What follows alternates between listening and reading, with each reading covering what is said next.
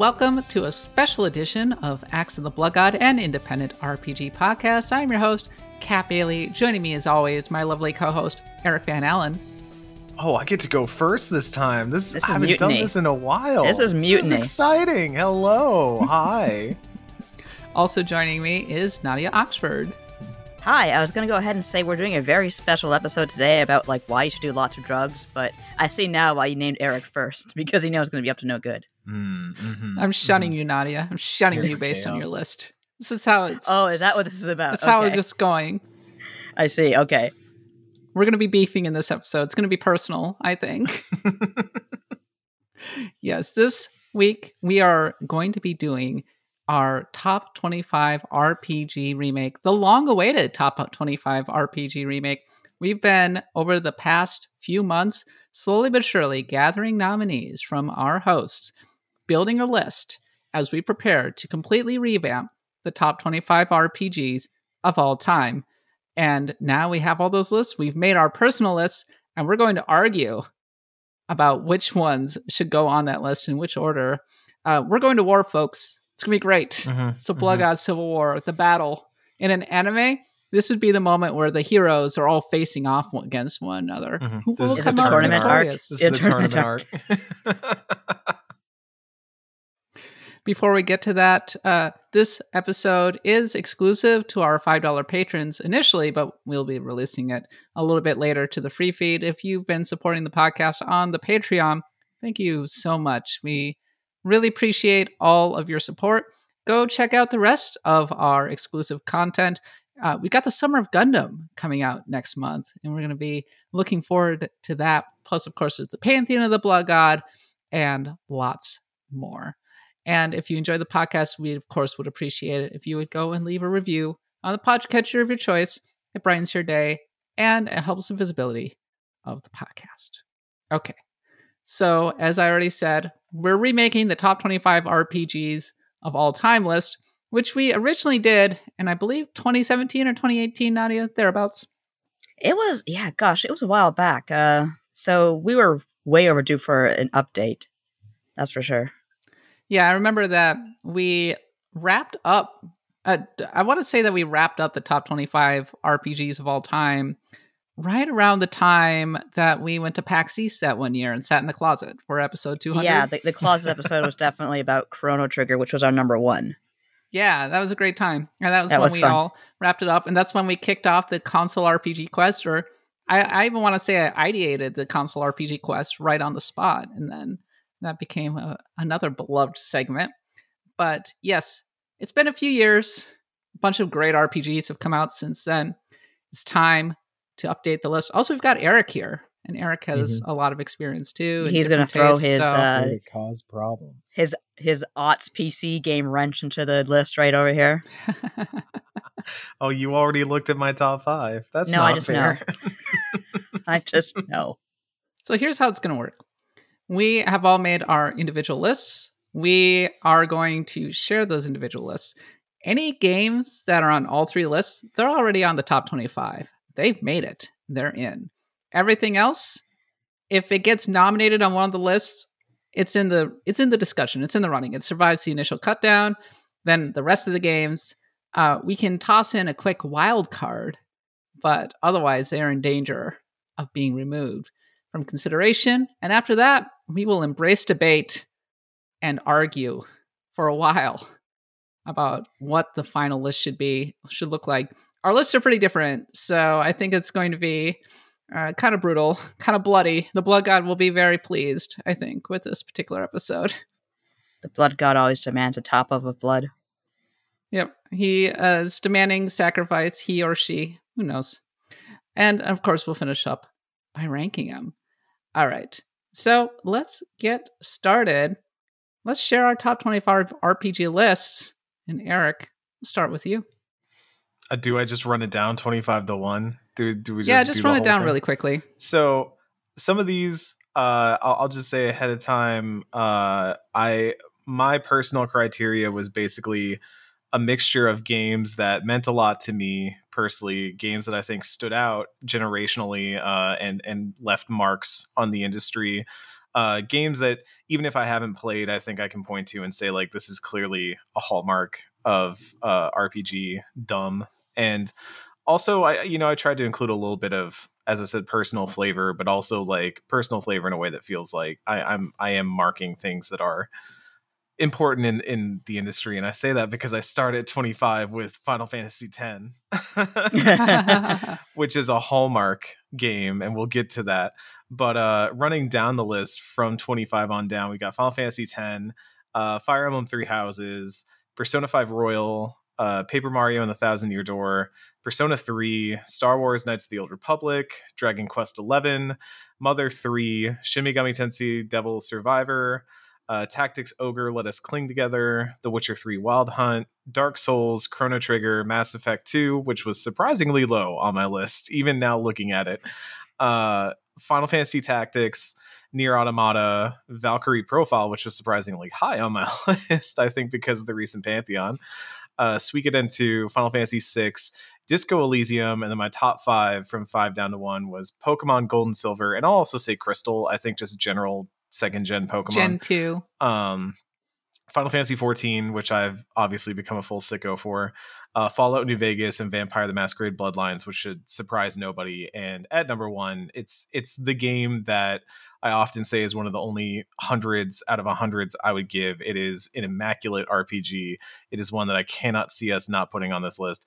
It's Undertale. So that is my top 25. Fascinating list. And it's not like I look at your picks, Eric, and I'm kind of like, yeah, like these are all bangers. Really a lot of amazing games, a lot of Japanese games, actually. I was expecting you to lean more Western with your list. There are a few blind spots that I went into about this, knowing that I tried to shore up. I spent a little bit of time trying to get into Arcanum, which is one of the more obscure CRPGs that could have potentially made this list, but I don't think I got enough out of it to really feel like I could nominate it or put it forward. I've said my piece on why I think Fallout New Vegas is better than just about all the other Fallout games, with maybe the exception of the original Fallout games. And I really think if we're going to have a Fallout representative on this list, it's going to be Fallout New Vegas. And Elder Scrolls Morrowind, Dragon Age Origins were 2 games that literally just barely missed the cut. Like I'm talking like 26, 27 missed the cut. And are definitely ones that I could see as wild cards. But I felt pretty good about this list overall. I felt like it covered the breadth of stuff that I enjoy, as well as things that I feel are representative of series without necessarily being the gimmies, the shoe-ins. You know, like my only Dragon Quest is Dragon Quest XI because I genuinely think that is a hallmark of that series. It's also one of like the 3 games in that series I've played. So. I spoiler alert, I would put Dragon Quest 3 on there, except I kind of want to put it on there after the new one comes out, the 2.5. Yeah, that's what I was thinking as well. That crossed my mind. So it's a little bit early, though the SNES version of DQ3 is also still very, very good. It's hard, honestly. But when I was building my own list, I kind of went with, I tried to be balanced as much as I could with Western and Eastern. When I was looking at my list, I was thinking about the previous top 25 list. And I'm not going to lie, a lot of the original picks were kind of hipster picks. And I wanted to be unconventional with a lot of my picks. But, so many of them, I'm like, could I recommend this to anybody?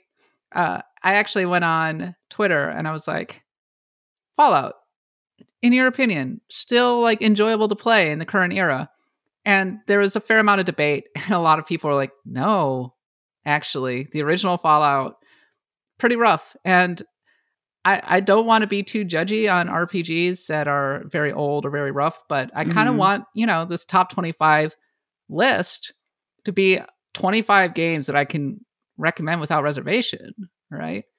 And, the older you get into certain PC RPGs, it just becomes really, really difficult. And so what I ended up doing was going, okay, I want an RPG that's historically important, relevant to the modern era, as in people are still thinking about it and still talking about it to this day. Has that something special about it? In short, it's very similar to the Pantheon criteria. It basically is the Pantheon criteria. But this is what I ended up coming up with my personal list. Number 25 was Vampire the Masquerade Bloodlines. And then continuing on, KOTOR, number 23, Valkyrie Profile, which actually was a harder one than you think for me to get on there. Like, I added that on, like, last. Because I was like, I have one more slot. I was kind of going back and forth on it. Finally, I went with Valkyrie Profile. Pokemon Crystal, specifically, because I can't really recommend Gold and Silver when Crystal exists. Divinity Original Sin 2, The Elder Scrolls Skyrim, Final Fantasy Tactics, FF7 Remake, DQ11, DQ5, Diablo 2, Baldur's Gate 2, Earthbound, Mass Effect 2, Final Fantasy 14, yes, Persona 5 Royal, Suikoden 2, Undertale, Elden Ring, Planescape Torment, and my top 5, Witcher 3, Final Fantasy 6, Disco Elysium, Chrono Trigger, and at number 1, Fallout New Vegas. Yes, that is my number 1 pick for my list, and we can dig into why I put it there for various reasons. It's going to be fun. I'm more surprised, and not to spoiler this, but the Elden Ring love in here really surprised me, even as someone who just finished that game. I think it's completely justified. I mean, it's certainly not a perfect game, but even for its flaws, it's just probably ensnared me like no other game has in a long time. I think part of me is just really concerned about this being a recency bias and being this like brand new thing that we've all like really dug a lot of time into. But I wonder if it's going to stand the 5-year, 10-year test of time the way that something like Bloodborne or Dark Souls has. I'm not saying that I suspect it won't. I'm just, it does make me curious every time we have a game like this that blows up in a significant way. And so it makes trying to judge something that has just come out. I was thinking the same things around Nier Automata, around Disco Elysium, around a lot of games that came out recently that are now candidates for the list, and questioning, how many of them are really standing the test of time right now.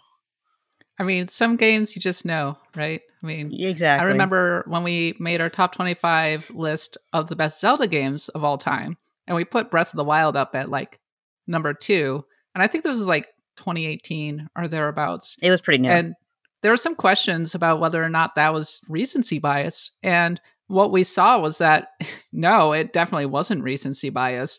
If anything, Breath of the Wild has climbed in esteem over time. And it is apparent to me that Elden Ring is going to have staying power. It has a community.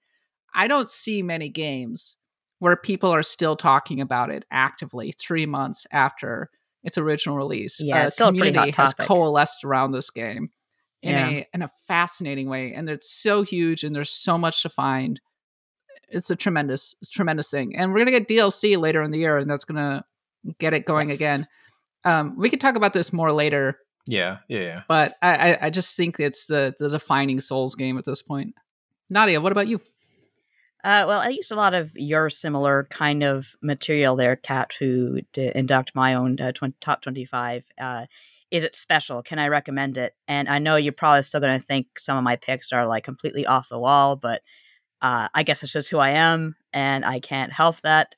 I already told my mother that 40 years ago. Okay, so starting from 25, Final Fantasy V, Tactics Ogre, Let Us Cling Together, NetHack, Xenoblade Chronicles 2, World of Warcraft, 13 Sentinels, Phantasy Star 4, Mother 3, Dragon Quest Builders 2, Earthbound, Mass Effect, Pokemon Gold and Silver, Fallout New Vegas, Paper Mario The Thousand Year Door, The Elder Scrolls Skyrim, Stardew Valley, Persona 5 Royal, Dragon Quest V, Fallout, Undertale, Suikoden 2, Final Fantasy 6, Elden Ring, Final Fantasy 14, and number 1, Chrono Trigger. Still there. Still my number 1.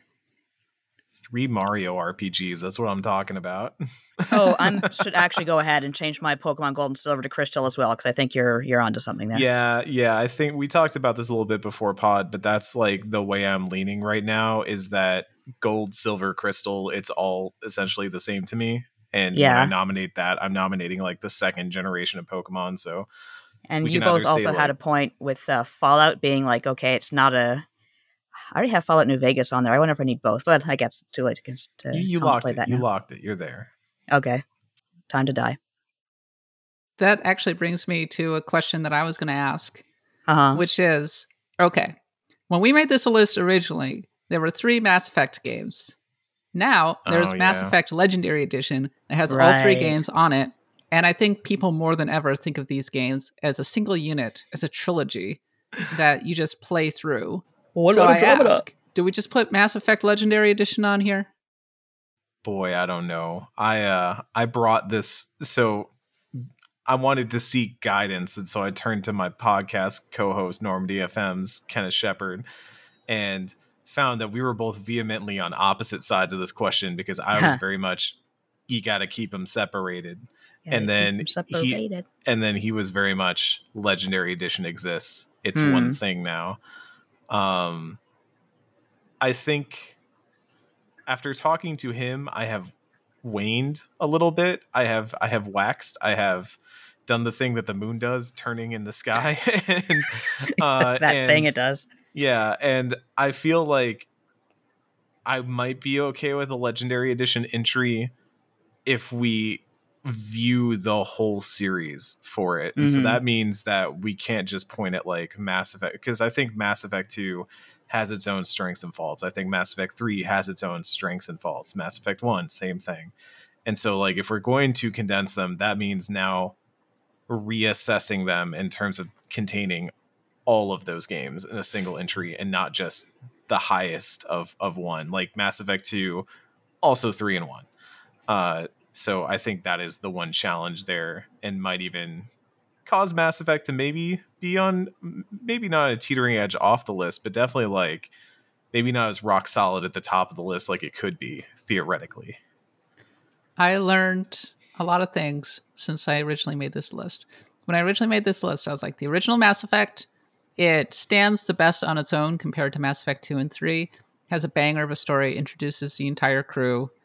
But watching everybody play through Mass Effect Legendary Edition, even though they improved Mass Effect 1 a fair amount, in my opinion, a lot of people felt like the games just didn't pick up properly until Mass Effect 2.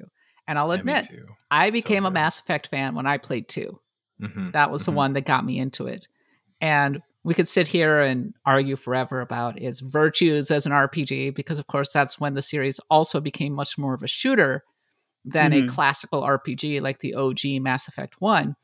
But, and in that case, Mass Effect 1 and Mass Effect 2 and Mass Effect 3 all have a very different character to them. So you could almost say it's a little bit like Star Wars, Empire Strikes Back, and Return of the Jedi. Yes, they all tell the one story, and we think of them as a unit, but everybody's like, no, I'm a Star Wars person. I'm an Empire person, right? And that might be the similar kind of case.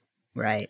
Yeah, that was the thing I posed, was that, okay, if you ask somebody what their favorite BioWare RPG is, they might genuinely say Mass Effect Legendary Edition, but then you're just going to ask them, okay, but what's your favorite Mass Effect? And then they're going to answer with the thing that they really love. And so I am on board with a Legendary Edition entry, but we've got to preface it with all that, because then suddenly we are looking at, well, Mass Effect 1 doesn't hold up like it used to. Mass Effect 2 is real bad in terms of romance for if you're not a straight white dude. If you're not a straight dude, I should say. And then Mass Effect 3 has the notorious problems that have always been talked about. Some of them invalid, but some of them very valid, including problems with carrying choices over. So I do think that I'm open to the idea, but it's it does suddenly add a lot of baggage onto Mass Effect maintaining a place on the list and fighting for a spot on the list. I think Mass Effect Legendary Edition should be the one that goes on this list, because the Mass Effect trilogy as a whole is such a monumental accomplishment in RPG fandom. And there's been virtually nothing like it. I can't think of a lot of games that have ever come out that are in the same category as the Mass Effect trilogy. And what we've learned with the release of the Mass Effect Legendary Edition, which, if anything, elevated the entire trilogy, is that it holds up. People, like, you go back to them, even Mass Effect 3, which was very controversial at the time, has risen in the esteem, I think, of a lot of people, and given, some distance from the emotions at the time. A lot of people went, especially with the DLC and the director's cut, a lot of people went, okay, yeah, I'm okay with Mass Effect 3 now. So Yeah, I would be inclined to put Legendary Edition as its own entry. I would be inclined to do the same thing. Just even as someone who is not nearly as Mass Effect literate as you guys, I know what the series represents and why it represents that, like across 3 different games. Like you're right, Kat, in saying that they just kind of feel like 3 separate experiences that form a cohesive whole, but they're still quite separate from each other.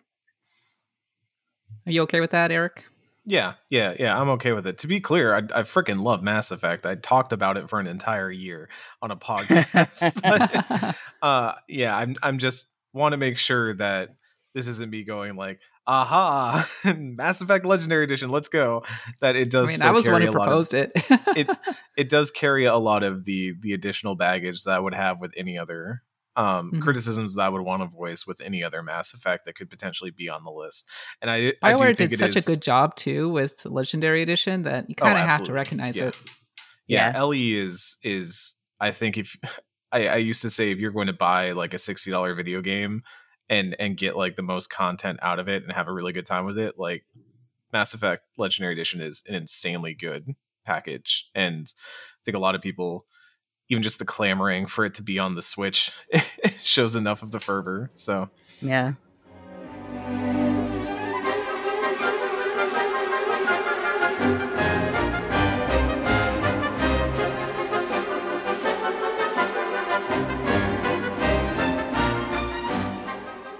Well, we have a handful of games that are now officially on the top 25 RPG list, and they include Final Fantasy XIV, Undertale, Persona 5 Royal, Fallout New Vegas, Suikoden 2, Chrono Trigger, Final Fantasy VI, and Mass Effect Legendary Edition.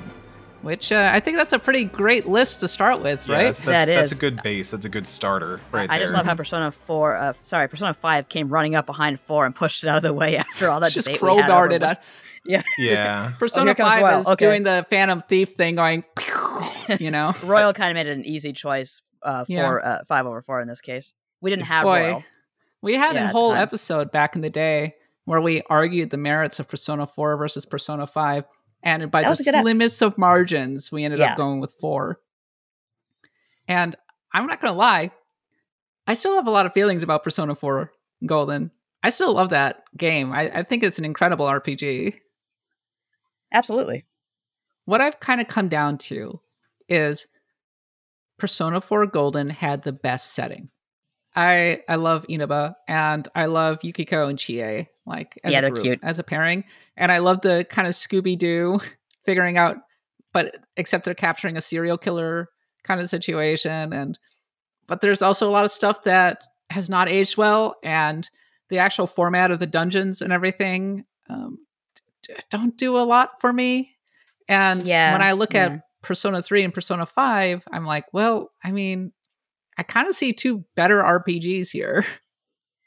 I have to admit the thing that pulled me in with 5 over 4, especially Royal, is just being able to implement demons and the Arcana so much more in 5 than you do in 4. Like the negotiation with demons, while it's not quite as difficult as it can be in Nocturne, it's still enough of a challenge that keeps you like kind of interested in what's going on. And the demons all look so cool in 5 anyway. Of course, you're going to recruit them. Mm-hmm. Yeah. I think for 5, like, it really is just a case of it did a lot of what Persona 4 already did, but way better. And kind of, yeah. In a lot of cases, like I personally, I do like people on the cast of 4, but especially the entire cast. If I'm looking at a whole cast, it's actually probably Persona 3 for me. But then for social links, Persona 5, without a question, I think Persona 5 has the best social links in general, and it's definitely. I think the style is what really does it. And not just like Persona 4 has style, Persona 3 has style, but Persona 5 style melding in with the heist, melding in with the dungeons, like it all just feels like everything is connected better together. Like you're not just playing this game and being like, oh, we're doing Scooby-Doo in a rural Japanese town, but then there's all this like jazz music and stuff popping off and it feels like a little bit extra. Like 5 starts extra and then keeps turning the knob, and I feel like they just were very in their element. Oh god, just look at that like when you go through the menu screens, that just how Mhm. there's like an illustration that tells a kind of a story alongside it. It's ridiculous. It's great. Yeah. Everything about that game is just Persona fine-tuned over the course of two previous games, and it shows. And Royal especially, I think if this was base Persona 5, there might be some arguments, but I think Royal There has was. definitely smoothed out a lot of the issues people had and added a lot more that people were really big about, like the extra semester and the extra stuff with the catchy and the new characters that were introduced. I think there's just so much there. It Yeah. absolutely earns a place on the list. Now, where on the list, I think, is also a valid question, because I don't know if I'd put it too high on the list, but we're not at that part yet. So Guess we'll find out, won't we? So we now know what games will be on the list, but these are the games that did not make it to any of our lists. It's actually a fairly long list. I'll try to go through it really quickly. SMT3 Nocturne and SMT5, Dragon Age Inquisition, Grandia, Bloodborne, Phantasy Star Online, Xenogears, Pokemon Legends Arceus, Live Alive, Ultima 4. It's actually a pretty long list. I'm not going to go through the entire thing. Of the original top 25 RPGs that did not make the list, Divinity Original Sin, which we've got a Divinity Original Sin 2, Deus Ex, The Elder Scrolls Morrowind, Persona 4 Golden, and Ultima 7. This is the part where we all pick a wild card. So these are the games that we can be like, okay, we're saving it from Oblivion, and we're keeping it in the running past the initial cut down. So I want to know what everybody's pick is. I will go first. This is my pick. My pick is Trails in the Sky FC plus SC, which I think deserves to continue to be in the consideration. It is a beloved RPG, has one of the best stories, it has some of the most memorable characters. It ties in so dramatically with Trails of Cold Steel. And I wish that it were on more modern consoles, because it's somewhat hard to get to unless you're playing on a PC these days, because increasingly, PS3 and PS Vita are receding in our personal memories. But I think that we need to at least continue to consider Trails in the Sky FC plus SC for our list. That's my wild card pick. How about you, Eric? This is heart-wrenching, because there are multiple on here that I think I would have looked at. I purposely took Deus Ex off my list because while I feel it is an absolutely phenomenal game, it is more of an immersive sim than an RPG. I think it falls too much on that side of things. I don't know that I would specifically say its RPG qualities are what merit inclusion on a list. And so that's not getting on there. And there are a few others in here that really break my heart to not pick, but I think I have to go with Dragon Age. Oh god, this hurts. Origins. Dragon Age Origins. Ooh. Just a hair. Oh man, just over Inquisition by that much. And I think I personally like Inquisition a little bit more, but I think what Origins does is more interesting and more crucial to the history of RPGs. I still think it's an RPG that nails created character origin stories better than any modern RPG does. The way that you have all those different openings and they tie in throughout the rest of the game are really, really cool, is incredibly replayable because of it. There's so much content with Awakening and all the DLC. And it's got good characters. It's got good, so I almost called them social links. It's got good companions. It's got good storylines. There's so much there. And I think it really does, people are always like, oh, I want a Game of Thrones RPG. That's your Game of Thrones RPG. It is pretty much Game of Thrones story-wise. So it's one that we got to at least keep talking about. So that is my selection, is Dragon Age Origins. Oh, that one hurts. There are some other ones on here that Yeah, there's some good ones in there that are tough to leave off. Nadia, shout what's outs yours? to Tokyo Mirage Sessions. Yeah, I kind of had to take that one off too. I'm not going to save it, but it hurt me to cut Final Fantasy IV. I put it over. I actually put 5 over. Like, I was really kind of debating with myself for a while there, because at the end of the day, 5 is the reason we play Final Fantasy 14, because that is the job system. That is like the bones of Final Fantasy, at least the job-based Final Fantasy games. 4 is more of an example of where storytelling went in the Final Fantasy series. But at the end of the day, Final Fantasy IV's story improves slightly over Final Fantasy II's story, whereas Final Fantasy V's battle system improves enormously over Final Fantasy III's battle system and became, as I said, the bones of Final Fantasy. So, Final Fantasy IV is still in my heart. Is that your pick for the wild card? What's your wild card? Oh, good pick. Final Fantasy IV. Thank God. Okay, yeah. I thought you were gonna leave it off, and I'm going, wait a minute. But Final Fantasy IV is better than Final Fantasy V. Oh no! No, I gave the reason why, and I don't know. Like I said, I had to struggle a bit on that one. There's one game on this wild card list that I desperately want to add right now, and it's The World Ends With You. Yeah, which I'm sitting here staring at it, going, "Oh no! Why? It's really tough. My precious." It's such an incredible game, and I think the reason it missed my list, again, despite being a game that I'd love, is it is very difficult to play in its intended format, and a lot of the ways that have been made to play it modernly are not up to snuff, are not the way you would want to experience. They're just the best measures we have available, because this game can really only work with dual screens. And interestingly enough, I talked to somebody who recently played The World Ends With You and Neo The World Ends With You, and when they played the first one, they didn't like it very much because they played it on the Switch and they were like, it just didn't hit. And so I do wonder if World Ends With You is a time and place thing, where at the time it really hit and it was this huge thing, but maybe it doesn't have, maybe it just hit for the people it hit for at a certain time, and it doesn't have that staying power. It's that moment when Grandpa Simpson is like, we used to listen to old music. Your music is bad. My music was better. I used to be with it. And then they changed what it was. They changed what it was, yeah. Looking at some of the other games, Ultima 7, that was a tough one. But the thing with Ultima is, of course, it is so important. Massively important. Yeah. We also had Ultima 4 as a nominee. I was thinking Ultima 4 as well, yeah. But Ultima as a series, for as influential and important as they are, they have faded from the collective memory. And a lot of that is due to EA. I was going to say, whose fault is that? Yeah, screw you, EA.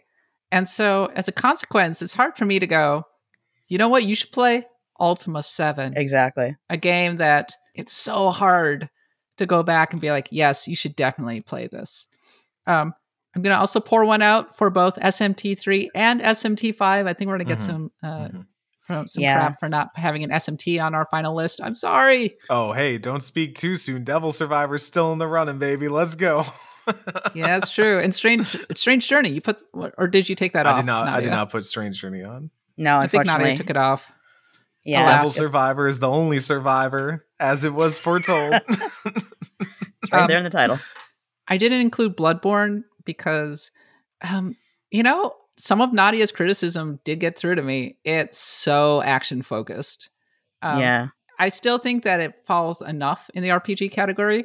But for me, if I'm going to pick one, I'm going to pick Elden Ring. That's the one I want to go to bat to. Yeah. And we could talk about this a little bit more, but Elden Ring has kind of rendered Dark Souls even obsolete in my memory. So we'll have that discussion. We just lost 500 subscribers. I'm sorry. There's a very substantial game I want to bring up. Final Fantasy VII did not make this cut. We did go and we polled all of our listeners and said, hey, pick your top 5. Which one should be on this list? Oh, the listeners. Okay. And here are the top 5 that they picked. Number 1 with 54 votes was Final Fantasy Tactics. That's already been nominated. That's going to be there. Number 2, Disco Elysium, 51 votes. Number 3, Final Fantasy 14 with 43 votes.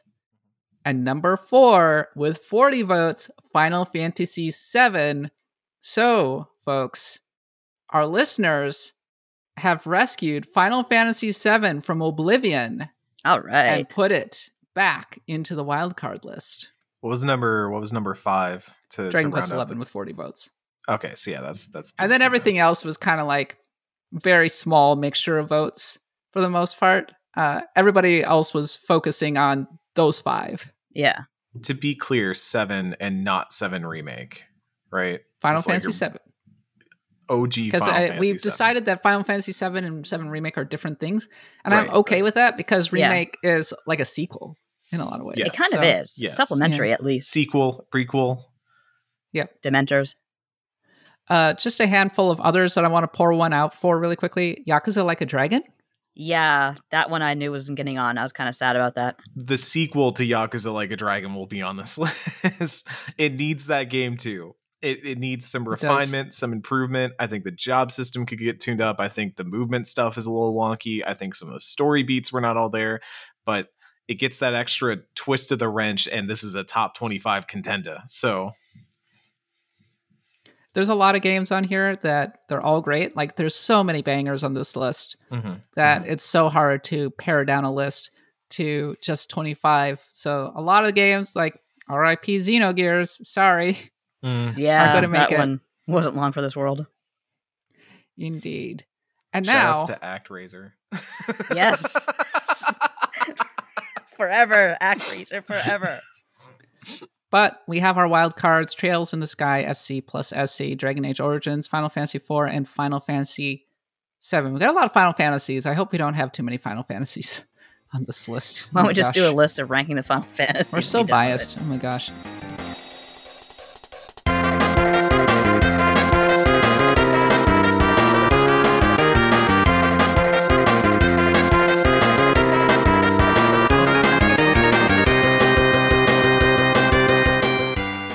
I think the easiest way for us to embrace debate and decide what else should go on this is just to start with the games that are on 2 of the lists rather than all 3. It's a lot of like crossover between either me and Eric or me and Nadia. Yeah, We- which is kind of weird. We mind meld. Yeah, not a lot of Nadia Erics. Disco Elysium, me and Eric. This is we're building Earthbound, the me Venn and Nadia. I'm diagram surprised right now. that one didn't make your list, Eric, actually. Pokemon Gen 2, me and Nadia, and Dragon Quest 11, me and Eric. And I'm just going to start with Earthbound, which I think has to be on the list. Like, I think it just... Yeah, Eric, you're shaking your head. It has to... Really? I ain't letting it on that easy. Doesn't get to walk in for free. I think Mother 3 is a more interesting version of Earthbound. I think Mother 3 does cooler things. I think the story of Mother 3 is absolutely incredible. I think some of the gameplay stuff in Mother 3 is really cool. I think Earthbound was just kind of an introduction to that for a lot of people in the West especially, and it became the standard bearer because Mother 3 is just not widely available here. But I do think the Mother 3 does a lot of really I feel like incredible they're stuff, like and I would have rather see both it games go on there than for a Earthbound go reason. on. And whereas I think Earthbound is maybe a little harder to get into until you get Paula into your party, I feel like its story, there's something more genuine about it. Like I adore Mother 3's story, don't get me wrong, but it's very much in your face, whereas Earthbound has a much subtler message about the cowardice of adults and the hope of children. And hey, guess what? Now you're playing Stephen King's It. It's just, I don't know. It really blew me away when I played it, especially like what I was going through at the time, which was a lot of weird death stuff going on in my life. And it just really stuck with me. The atmosphere, especially like the first time you go to Threed and it's just like a zombie town and it's actually kind of terrifying in a weird, like Charlie Brown, Stephen King, Crayola kind of way. And like you kind of go liberating like town to town, and there's a cult that you infiltrate, and it's kind of terrifying because you have all these adults who want to sacrifice this child. And yeah, there was just something about Earthbound's tone is completely unmatched, and whereas Mother 3 absolutely does have the better battle system and, you know, maybe some of the more memorable characters, I just feel like Earthbound is so different from it that I can't sit here and play and say like, hey, Mother 3 is an improved version of Earthbound. It doesn't work like that to me. Kat, how are you feeling about Earthbound versus Mother 3? I feel like having both of them on this list is a bit much, because not to like be simplistic, but Undertale also falls heavily under this sort of like surreal RPG genre in the same way that Omori and a lot of other games do. And obviously they all draw heavy inspiration from them. But I feel like having Earthbound and Mother 3 on the list is a lot. Be the same as like stacking a bunch of Final Fantasies on. So how do you feel about Earthbound versus Mother 3? It launched 1,000 indie RPGs. It was extremely innovative for its time. It still holds up. People still care about it. Still very relevant. Fascinating world, fascinating story. As Nadia was kind of alluding to, it has that kind of horror vibe to it, the cosmic horror, but wrapped up in sort of the cuteness. There's a real It kind of vibe going on there. There's not a lot of games like Earthbound. Many have tried to imitate it. Few have succeeded. And I think Mother 3 in some ways, while very good, also in some ways gets by on its reputation because so few people here in North America have actually played it because it's not ever been available outside the fan translation, whereas Earthbound is at least available in a lot of things. And when people think of this series, I don't think they think of Mother 3. They think of wanting Mother 3. I think they think of Earthbound. They think of Ness and everybody. And so that's why I would lean toward Earthbound over Mother 3 personally. I think that's a fair argument. Just in defense of Mother 3, I think why it hits personally for me is that I think its family like dynamic is really impressive. The way that it builds up this family and then kind of breaks it down and makes that the crux of the story is really cool. And absolutely I agree with all that you said about Earthbound inspiring a legion of indies, but I think a lot of indies we see today feel just as reflective of Mother 3 in that respect, that they are analyzing very intimate dynamics, and it really is just the story of Mother 3 just does it a little bit more for me. And granted, it's been a long time since I played Earthbound at all, and so this might be recency bias again, but yeah, I concede this point. I think Mother 3 is not one of the hills I've chosen to die on this day, but I do want to at least sing its praises a little bit because I think it is more than just yelling at Reggie Fils-Aimé to bring Mother 3 to Western shores. I do think there is a reason why that game has that quality and has that desire behind it. We're being too agreeable right now. We need to flip some tables. Oh, there are ones on this list. I can tell you right now, I ain't letting on the list. Oh, that's interesting. I want to hear which one that's on this list that you're not letting on the list. Skyrim. I ain't put Skyrim on this list. You kidding me? Why not? Skyrim. Why are you a hater?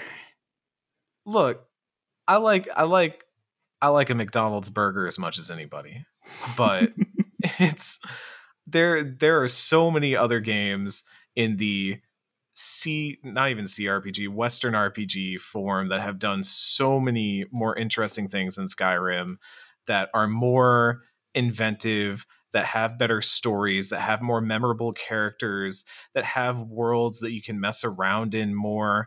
Like I don't think there's a singular aspect of Skyrim I would say it does better than anything else, unless that more aspect memorable is shouting than at dragons. the lusty Argonian maid. Like that is the That's in all the Elder Scrolls. Let's get Morrowind in here then if we want to talk about that. We had Morrowind on the previous list.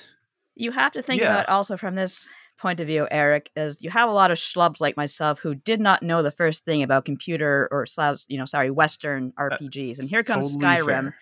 And makes it a lot less intimidating because to me, Western RPGs were, hey, here's a whole bunch of stats for you to manage, and I'd be like, I don't want none of that, thank you very much.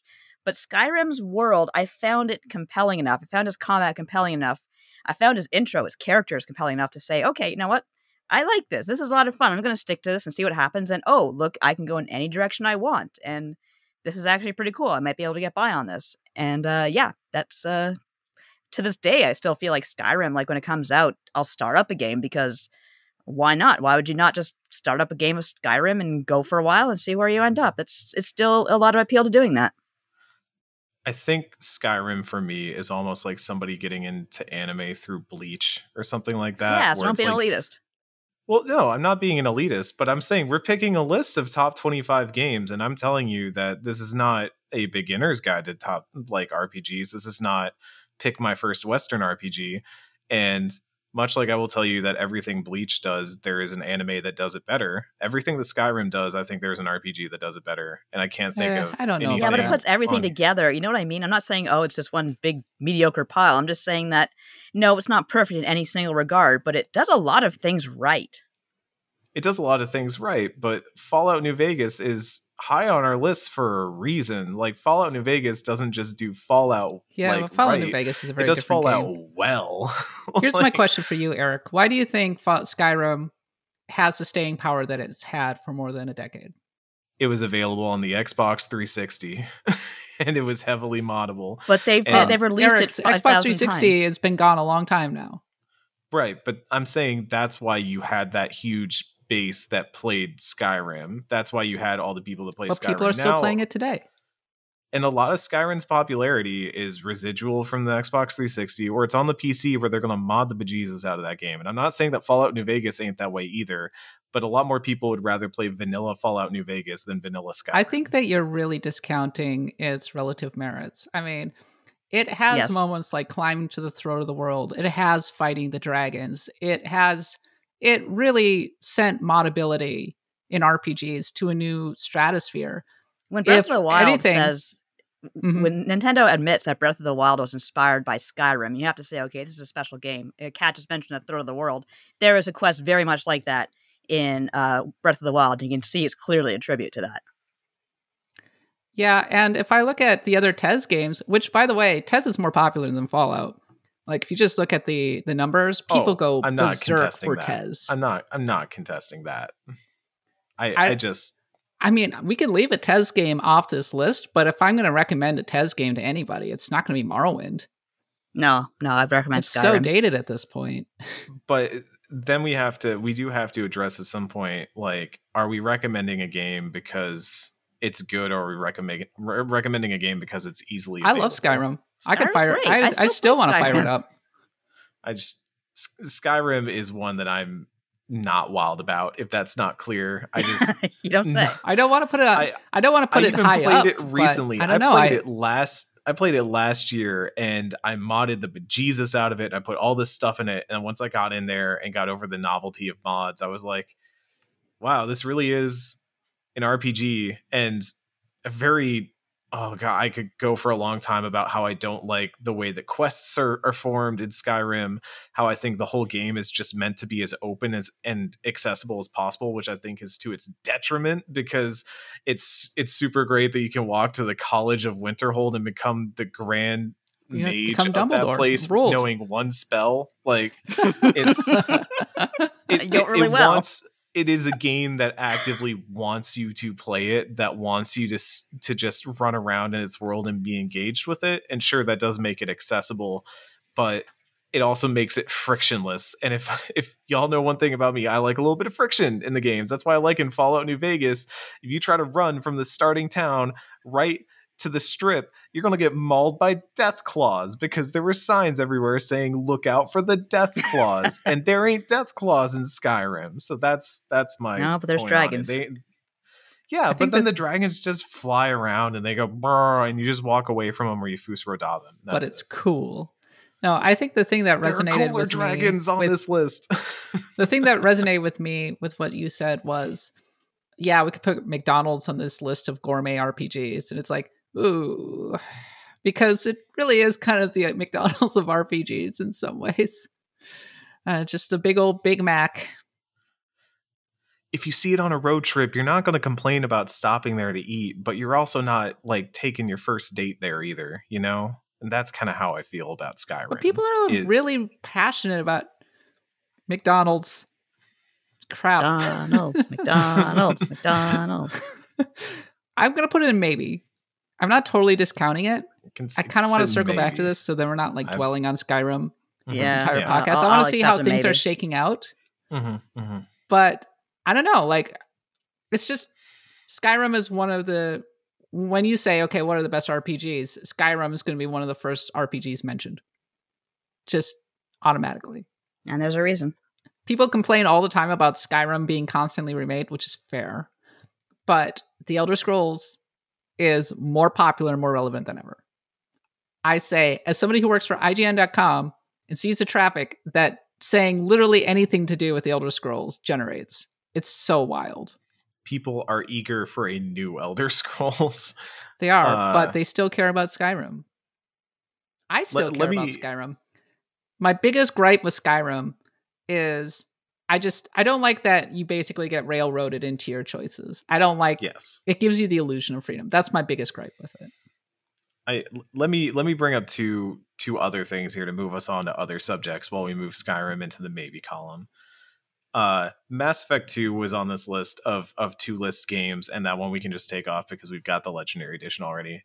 And then we have Pokemon Gen 2 on here because y'all two voted for it and I voted for Gold and Silver. I think we can just go ahead and say that Pokemon Gen 2 makes it onto the list. Yeah, as well. I actually started with Gold and Silver, but I said go ahead and change that to Crystal because it just makes more sense.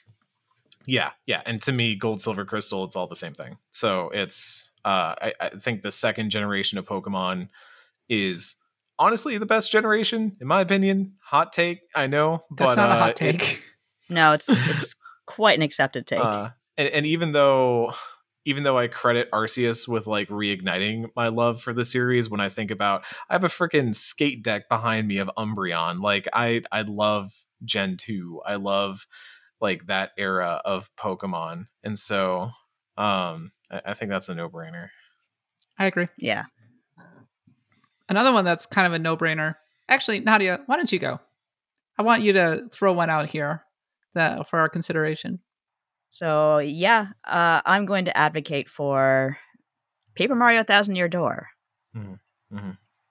I actually made this selection not too long ago, so a lot of it's still fresh in my mind for the argument. But as far as I find that Mario games, like the side games, like the RPGs, are full of a lot of personality, a lot of great writing, a lot of humor, and Thousand Year Door is pretty much the best of the best in that department.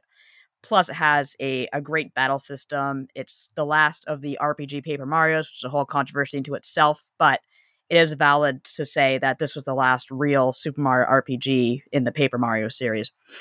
And it has a great soundtrack as well, now that I think back on it. But I think what I mentioned was how you start the game in Port Town, I think it's called, and the first thing you see is, like, first of all, a gallows. Second of all, a chalk drawing of a toad's body in a back alley. And you see a hit This going. gets Nadia every time. She's told the story so many times. Well, because we talked about how there's no blood, which tacitly implies that they can't show that toads bleed. What are the toads full of, Nintendo? The Japanese version had the blood. They had to take it out. What is Nintendo trying to hide from us by getting rid of the toad blood? And the fact that you're just kind of talking about, like, blah blah blah, welcome to Rogueport. This is a regular RPG town. In the background, and in the back, there's the Piantas are whacking someone. Such a great game. But you go to some really interesting places. You see some really great characters. I mean, all of your side characters are a hoot, except for the baby Yoshi. It can die. Yeah, it's there's a reason why people are always clamoring for this to at least be re-released on Switch, if not give us a remake or a real sequel to it. I did like Origami King, but I can see where the appeal comes from for a real sequel to Thousand Year Door. Why are people so obsessed with this game? I think people do forget, and this is something I will gladly say, this game had a lot of backtracking. Like, it wasn't a perfect RPG by any means. But again, the writing is just so good, and the settings are just so great, and the characters, everything is just... There's a lot of imagination in this game, and one of the most controversial things about the new Paper Mario games is that Nintendo doesn't want to do that sort of thing anymore. They don't want to give you, like, toads, like, in all sorts of colors and shapes and sizes, or it's much more by the book now. And again, it's still a great series. Like, I still love Origami King, but there is a flair and imagination to Paper Mario Thousand Year Door that is just, like, quintessential Mario RPG. Like, it's head and heels above the Super Nintendo Mario RPG, if you ask me. Why is that? Is it the writing? The writing, I think the graphics are a lot better, to be honest with you. Like, I don't think the CG graphics of Super Mario RPG have hold up as well as some people might think. The backgrounds in that game are not very good. I don't like the isometric platforming. You don't really have any of that sort of thing in Paper Mario because, well, it's a very 2D game for obvious reasons. Yeah, I'm also a fan of Mario style RPG games, and Superstar Saga was one that I was definitely thinking about throughout the top 25 process, and one that I ultimately just never could get on board with because I think it has some inherent problems that haven't aged well. But Thousand Year Door feels like if you're going to point to one Mario RPG that nails the tone, that nails the battle system, that nails everything about this game and what makes Mario in an RPG setting interesting and fun, Yeah, it is exactly. Thousand Year Door. And I didn't put it high because, it is, number one, I haven't played a ton of it. I've played maybe like 5-10 hours of it over the course of my life. But it speaks volumes. I'd still be willing to go to bat for it because it is charming, if infectiously so. All its characters are wonderful. And it is just something that it does feel like Nintendo's been chasing that for a while and never been quite able to recapture the magic as strongly as it did with Thousand Year Door. I think it is the best Paper Mario game and the best Mario RPG. So, can you guys humor me for a hot second? So, Mhm. What is historically important about Paper Mario Thousand Year Door? That's admittedly harder to say because Paper Mario Thousand Year Door was obviously preceded by the original Paper Mario, and before that, Mario RPG. And gosh, I think even was Superstar Saga before or after Thousand Year Door? Oh God, I think it was after. I think because it was Game Boy Advance. I don't remember how into the Game Boy Thousand Year Door versus was GameCube 04. cycle. Okay, yeah. So I can't sit here and say, oh, it's an innovative RPG because it's not really. But I mean, Superstar Saga was something completely different. Like that was exactly Mario and Luigi just by themselves, and that was kind of the invention of the Mario and Luigi like game type. Yeah. And to the series' credit, I would easily, if I had the space, put Bowser's Inside Story because to me it's almost as good, if not as good, as Thousand Year Door.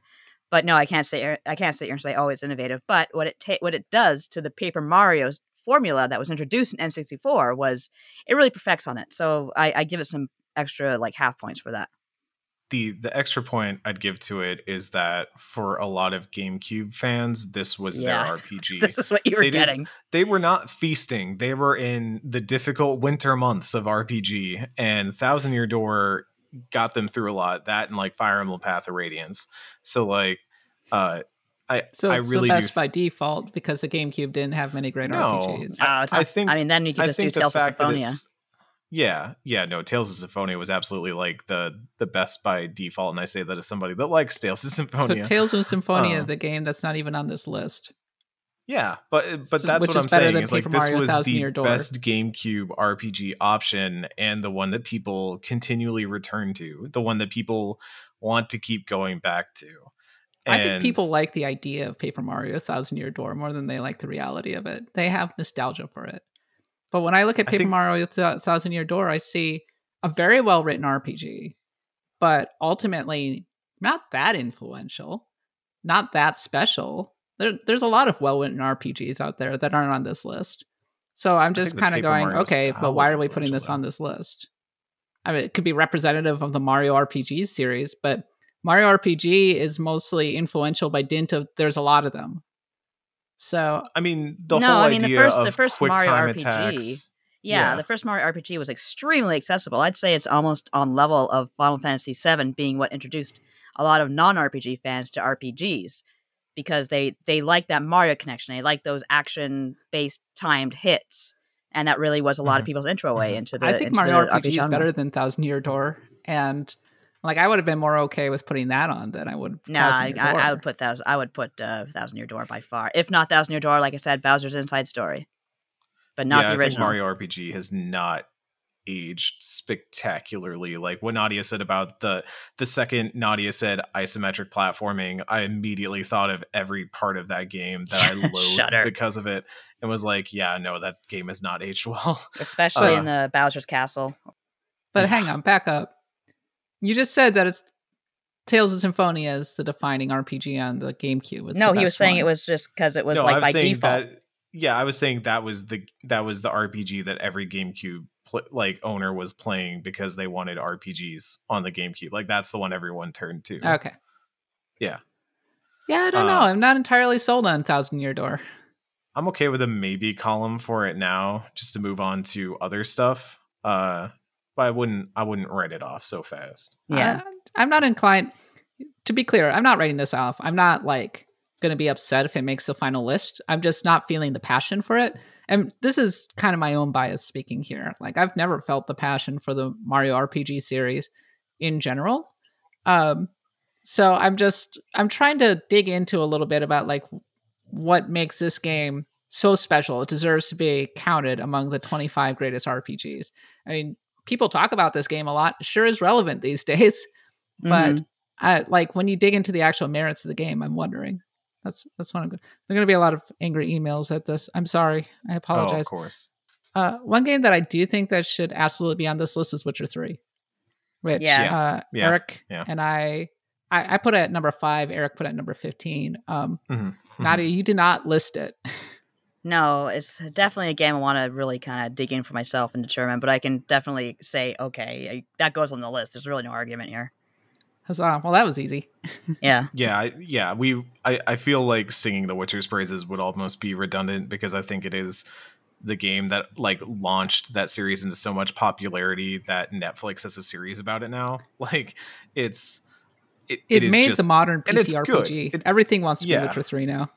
Yeah. It turned CD Projekt Red into the studio that was then so poised to nail Cyberpunk and then had the most like that's almost the humor of it, is that Witcher 3 was almost too good for CD Projekt Red's own good, you know?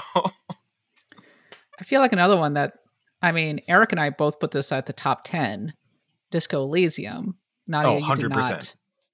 I still think that's definitely on the list because that's just another game I have to get more deeply into before I can say, okay, this is where it ranks on my personal list. But it's certainly not a case of this game isn't good enough to be on the list. Of course it is. We're into Disco Elysium being on the list. The question is, how high is it? I think it's very high. Very, very high. That I'm not sure about.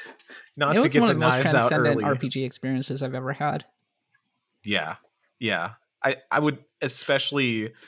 Nadia, I would love for you to play more of it now that we have played D&D, because I think like that experience might help it resonate more with you, because it is in some ways a single player tabletop experience where you are just playing a character and kind of a party and you have like a DM that is catering specifically to you. Oh God, I love that game. It's so good. Unfairly good. A game that was on our original top 25 list, and I think most people would put it on the top 25 RPGs of all time, is KOTOR. It's getting a remake. In some ways, it's not aged well because it was an OG Xbox game. And in making this for a console audience, BioWare stripped it down a lot compared to its PC RPGs, like Baldur's Gate 2, for example.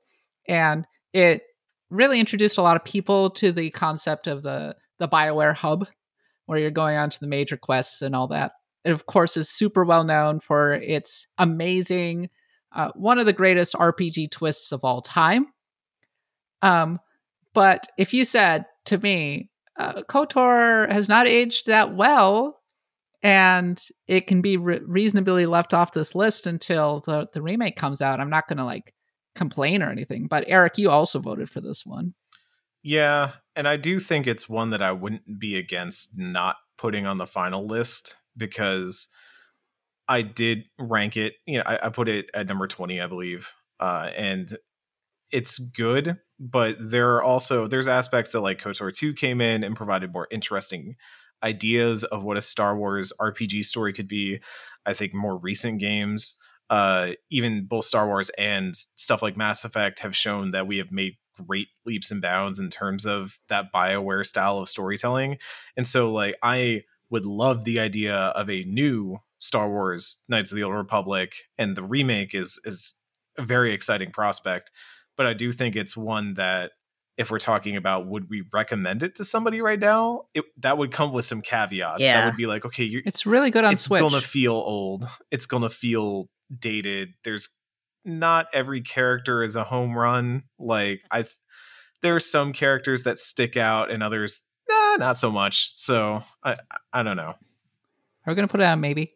Yeah, I would think put it's it on a maybe just because unlike games that I haven't played much of but I know are great, like Witcher 3 and Disco Elysium, like it just feels harder with KOTOR.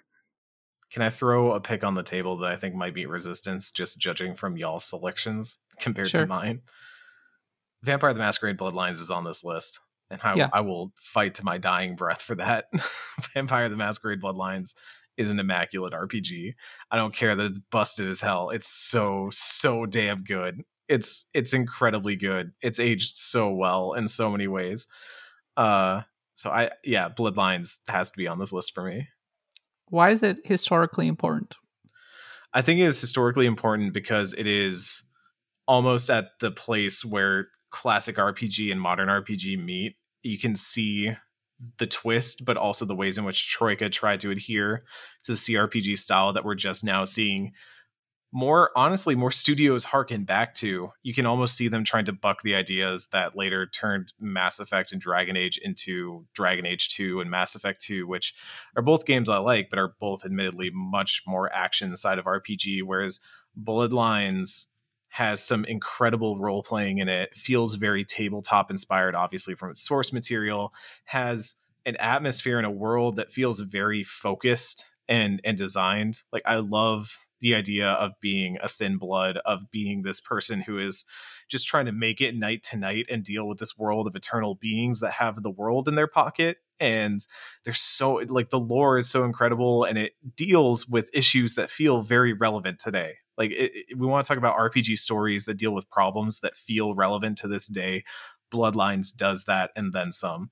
And I really do think it goes so many interesting places. It does so many interesting things. The entire mission where you're going through the haunted mansion is still a standout to this day. I played it a year and a half ago, maybe 2 years, around the time pandemic started. I replayed Bloodlines, and that mission is still an absolute standout. The missions in Hollywood, playing as a Nosferatu, the idea of having a character that doesn't just affect your stats, or, you know, maybe you get to like say something cool because you're an orc and you're talking to another orc, and so you can say an orc thing to them, but like, you're playing as a Nosferatu, you can't be seen outside by humans. That will break the masquerade, and now you are violating the masquerade, and vampires will try to kill you because they don't want humans to know that vampires are real. There's so many cool role-playing things in there that a lot of modern RPGs are still not figuring out, and it is easily one of the most ambitious games on this list. So I think that its historically important aspect is it is one of the first RPGs to truly be fan created in its own way, because it's fan supported. The community has done so much for that game. They've rebuilt it. They made it stronger, better, faster. Yeah. The story of Troika is a huge bummer in and of itself, and we talked about it on a recent PC RPG quest, but like, Bloodlines is that sort of swan song from them, not to reference the other vampire game that's coming out very soon, but Bloodlines was kind of their last one out the door, and sadly, you know, it even got left in an unfinished state, but it speaks to how much people love those games and love this studio, that there was still work being done on it, and there's a fan patch that is considered like the de facto way to play that game by many of the developers. So all right, I'm convinced. And the thing is that's funny is that Vampire the Masquerade Bloodlines, I feel like if they could crack the code on making a new one, it would be humongous. Right, come on. You would People think want that. an occult RPG. The appetite is there to be a vampire or a werewolf in this RPG world. Come on. To be everything that a vampire is, which is timeless, but also heavily reliant on humans to survive. There's so much And ripe very fodder goth. for the picking there. Yeah, come on. Like, an RPG full of goth emo characters and like 90s music, like the music in The Matrix with the scene where Neo goes to the club to meet Trinity and they're just playing like Dragula in the background. Like, that's the vibe of Bloodlines, and it is a good vibe. That's All right, fair. I can deal with that. Dragula, I'm the happy RPG. to include vampire. I'm sad that the new one just hasn't worked out. Like, that's just been development hell. Maybe a That is a testament shame. to how that magic is so difficult to capture. Mm. And also testament to many things about the industry, but we don't have time for that in this podcast. True that. Nadia, I think we need to talk about Dragon Quest now. I was going to say, now's the time to bring up Dragon Quest, because I'm looking at this list and it's a matter of, okay, first we excluded 3 because that might be better for when the remake comes out and we'll have a better look to really analyze it from a modern lens.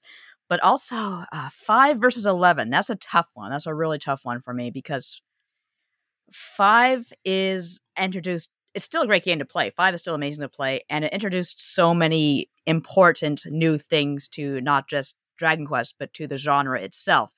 And it has probably one of the best stories of all of Dragon Quest. But 11 took everything that Dragon Quest has done to this point and just made it a cohesive package that's just mirror shine polish. So I don't know. I'm of two minds. Hell, let's do it both. Let's do both. Both is They're good. both incredible. Yeah.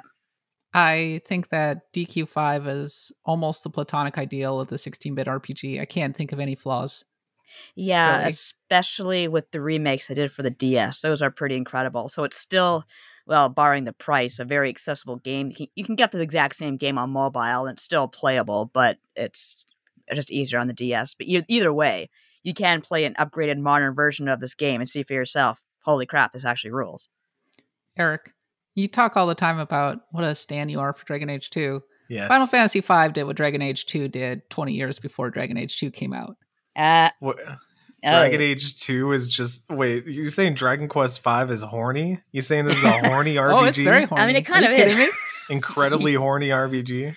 The You're first supposed to time marry that you're Bianca, brought but- into the room and you're asked to marry choose between the three women in the room, one of them is at least very horny. No, there's What have I been missing? there's two that you choose from, and then you can choose the third, who's just standing off, insulting you to the side. You're like, oh, I want to marry you. I think it's Deborah. She's like, what? Hey, what? You what? If you're really into that, if that's your kink, wow, you're going to get it a lot. Yeah, a lot of people I know pick Deborah.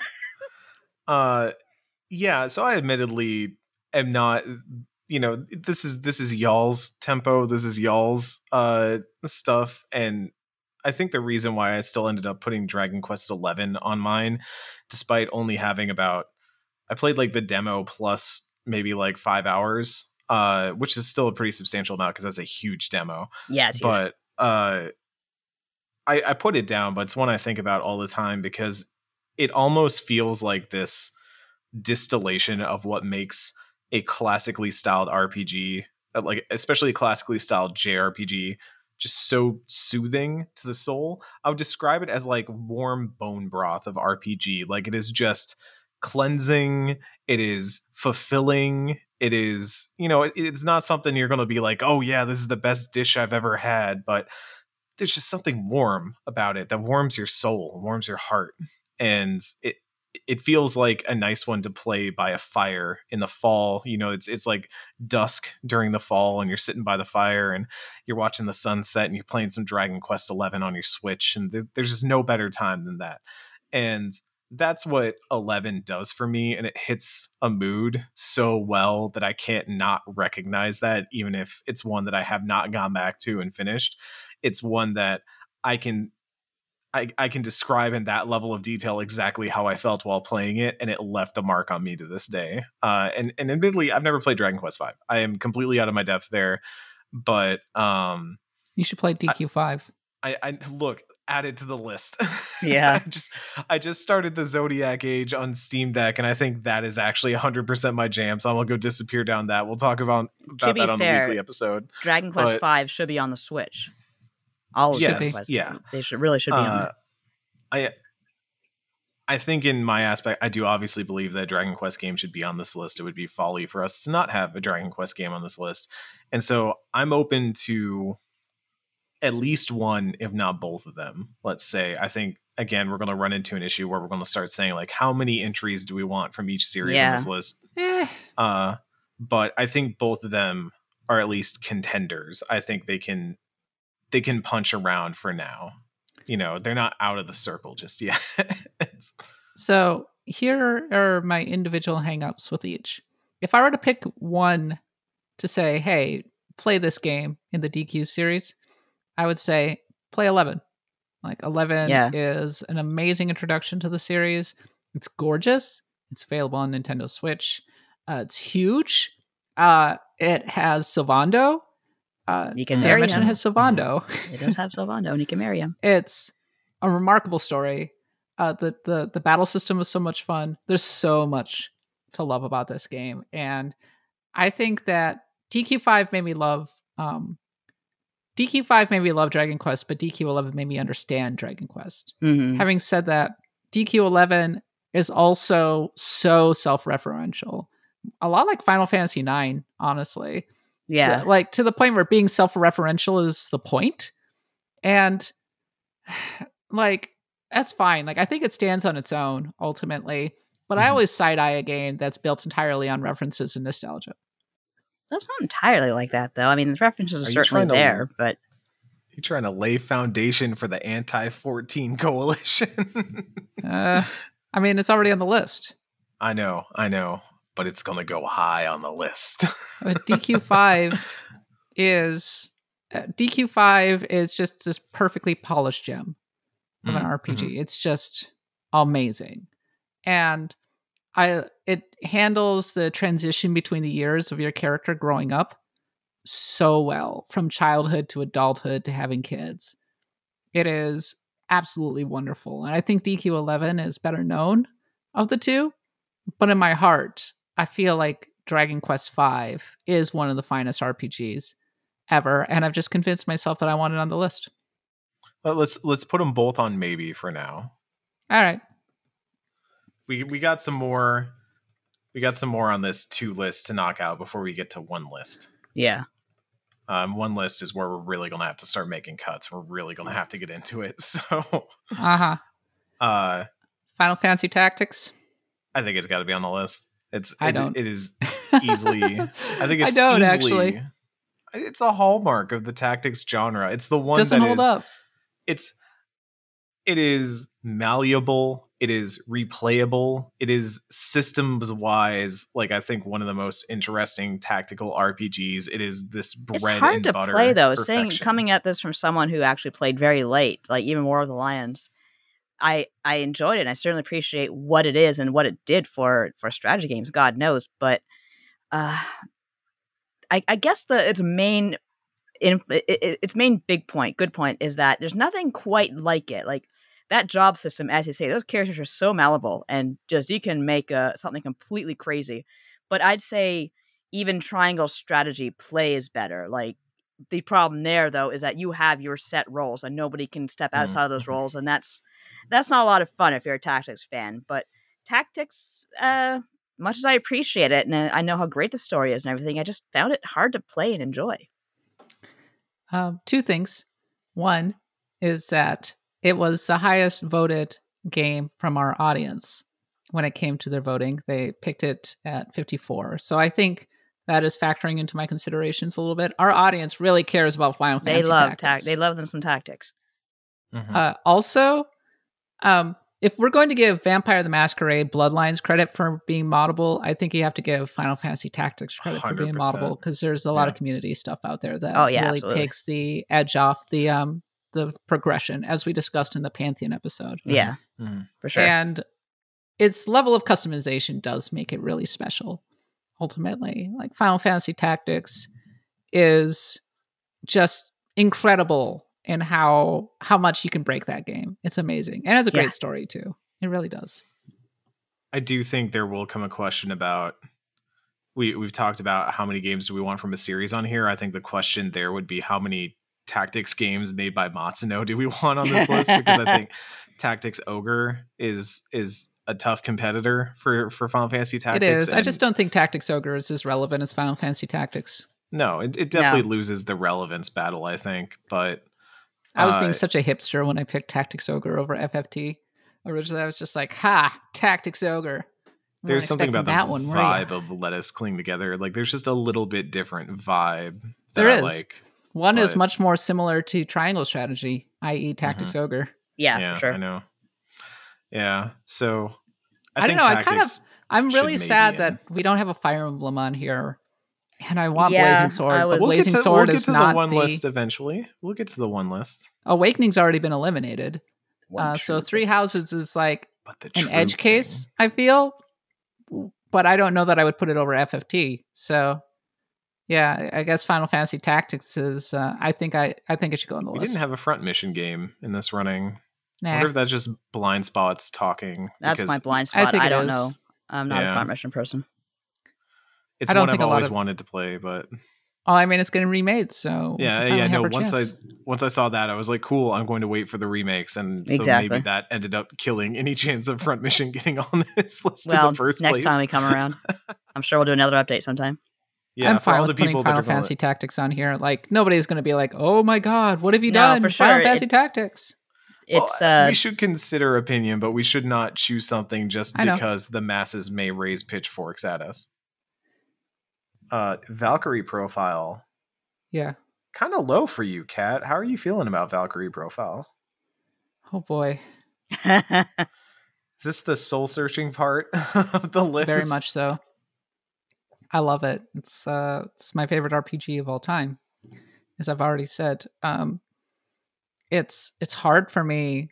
It feels so much like personal bias speaking to put it on this list.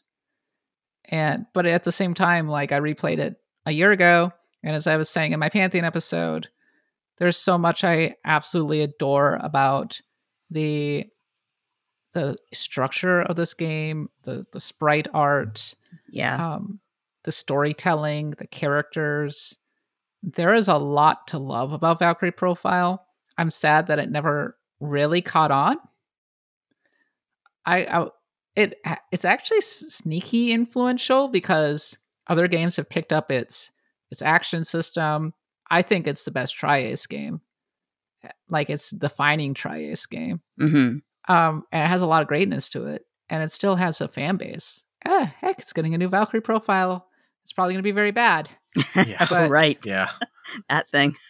Boy, I am really on the edge with Valkyrie Profile, though, because it's like, does it deserve to be on a list of the 25 finest RPGs ever made? I don't know. It might be a little like Paper Mario 1000 Year Door for me, where it's like, amazing RPG. Is it enough to go over the top? I'm not entirely sure. Yeah, I have to kind of say that much as I enjoyed playing it for the Pantheon and talking to you guys about it, it was a very obtuse game to the point that it was just like, I don't know, a little too frustrating for me, where I played through and I'm like, I have no idea what it did. I have no idea what's going on. Did I just waste my time? So I still think it's a fantastic looking RPG. I think the voice acting is hilarious, especially the big meathead. I can't remember his name, but yeah. So Armgrim. Yeah. So that's where I stand on this. I put this kind of high on my list, and I do also think there's some personal bias there because Valkyrie Profile was one of many PlayStation 1 RPGs that I rented a couple weekends from the video store and probably just remember very hazily and very rosily because of that.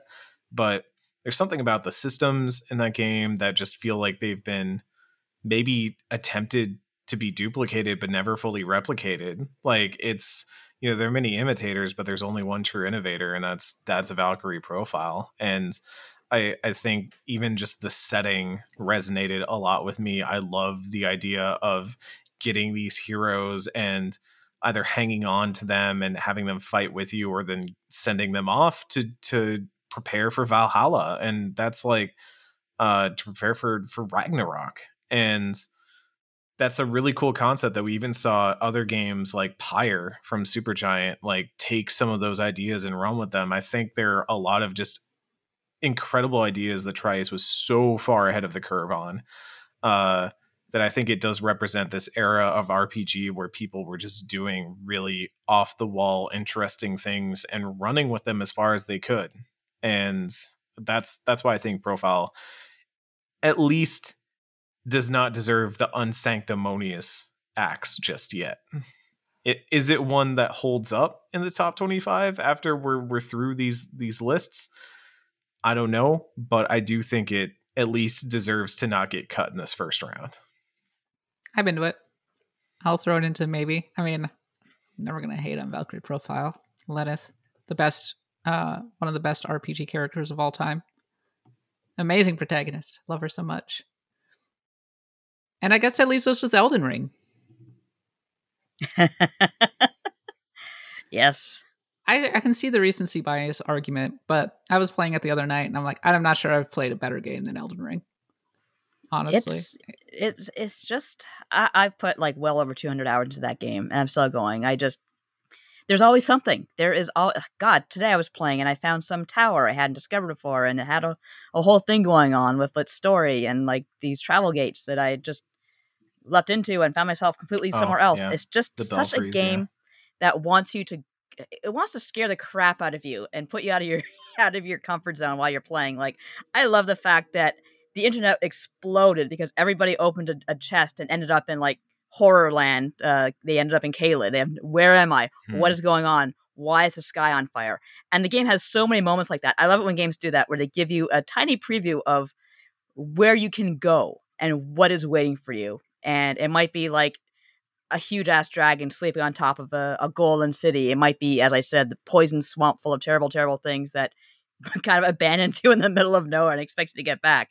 It's just, it's just such a remarkable game. Always something going on, always something to discover. The fact that it won over Nadia, I think, is actually really notable. Because I don't think Nadia is predisposed to go into this game, and the fact that she put like 200 hours into it and is super passionate, I think is really telling. Like, I would download this game saying, oh, whatever, I'll probably play it for a few hours and probably give up and regret it. And like I said, 200 hours later, I'm still at it, getting my ass kicked, but I'm having fun. I get that the recency bias argument, I get it. Yeah, we're still in the throes of it, so we're like super passionate. Having said that, like, if I take a step back, I can say that, for example, the Royal Capital is one of the finest dungeons I've ever played in RPG. It is so expansive. It is so well designed. It is so beautiful. There's so much to it. It's so huge. And they put it into this giant open world. What an accomplishment. And there are more of those levels besides. There are so many great levels in Elden Ring. I think that it's almost like the culmination of 40 years of making RPGs. Great action-based system. Amazing dungeon crawling. It has a degree of role-playing that's actually really surprising in the way that all the choices that you can make, but the choices are very seamless. They're not like Witcher 3, where you hit like certain choke points and stuff, that you can find them really organically. The Ranni quest is one of the best side quests that I've ever played in an RPG, period. There's so many choices. There's so many options in the way that you build out your character. Like, it made Dark Souls single-handedly feel like I just don't have any desire to go back to Dark Souls after Elden Ring. Amazing game. Don't get me wrong. Dark Souls is incredible in its own right, but it made Dark Souls feel dated, and it really laid bare to me how much more action-focused Bloodborne was compared to Elden Ring. Like, the RPG systems and everything are so much deeper in Elden Ring. There's so much more to dig into with this game. I don't know. It feels like it would be a crime to leave this game off, even though it just came out. In many ways, the quintessential RPG, in that you are on a quest, like a vaguely defined quest for sure, but your priority is to find weapons, to find armor, to find those basic things that make RPGs happen. I think riding around on a horse and seeing the giant dragon and thinking about it, like, how cool that is. And I think back to like, man, if I could just show this to somebody who was playing D&D on a PC in the 1970s. Yeah. And how mind-blowing it is. Is there anything more pure than being the knight with the shield, riding a horse toward a giant dragon that just looks amazing in the game, in this huge open world? Oh, so many more moments like that in Elden Ring. That feels really great. And then you hand that D&D player from the 90s the controller and ask them to steer that mess of a horse. And they're like, oh, this feels bad. And you're like, yeah, it does. Because that horse don't feel bad to fight on. That horse don't feel good to fight on. I think, let me just say that I do think Elden Ring is a notable game. And I'm not against it being on the list. I am not rolling out the red carpet for it. It's got to earn its spot on this list just like anybody else does. But it did. And we just called it one of the best RPGs of all time. No, because one point that Kat brought up, I'd love to refute, which is, yeah, there's like 5 or 6 incredible dungeons in that game, and about 72,000 completely forgettable ones. That is the same problem I have with Skyrim, where there's just a lot of legacy dungeons where they were like, well, we'll put a fire pit over here and some gargoyles over here, and at the end of it, you'll get an Ash of War, and that's the legacy dungeon. And then they spotted those all over the map. But that's just like Breath of the Wild and the shrines. Like, you stand Dragon Age 2 so much. And Elden Ring, to some extent, has the same problem with copy-paste dungeons. But the difference is that it's a problem Elden Ring has much better bosses at the end of it. So it feels like the encounter is fairly meaningful. They loved them so much, they reused them about a dozen times each. It's a huge game. So what? I'm saying, like, these are things that I think often get overlooked about Elden Ring, and coming off of what was probably like a 40 to 50 hour binge and finishing it over the last 2 weekends.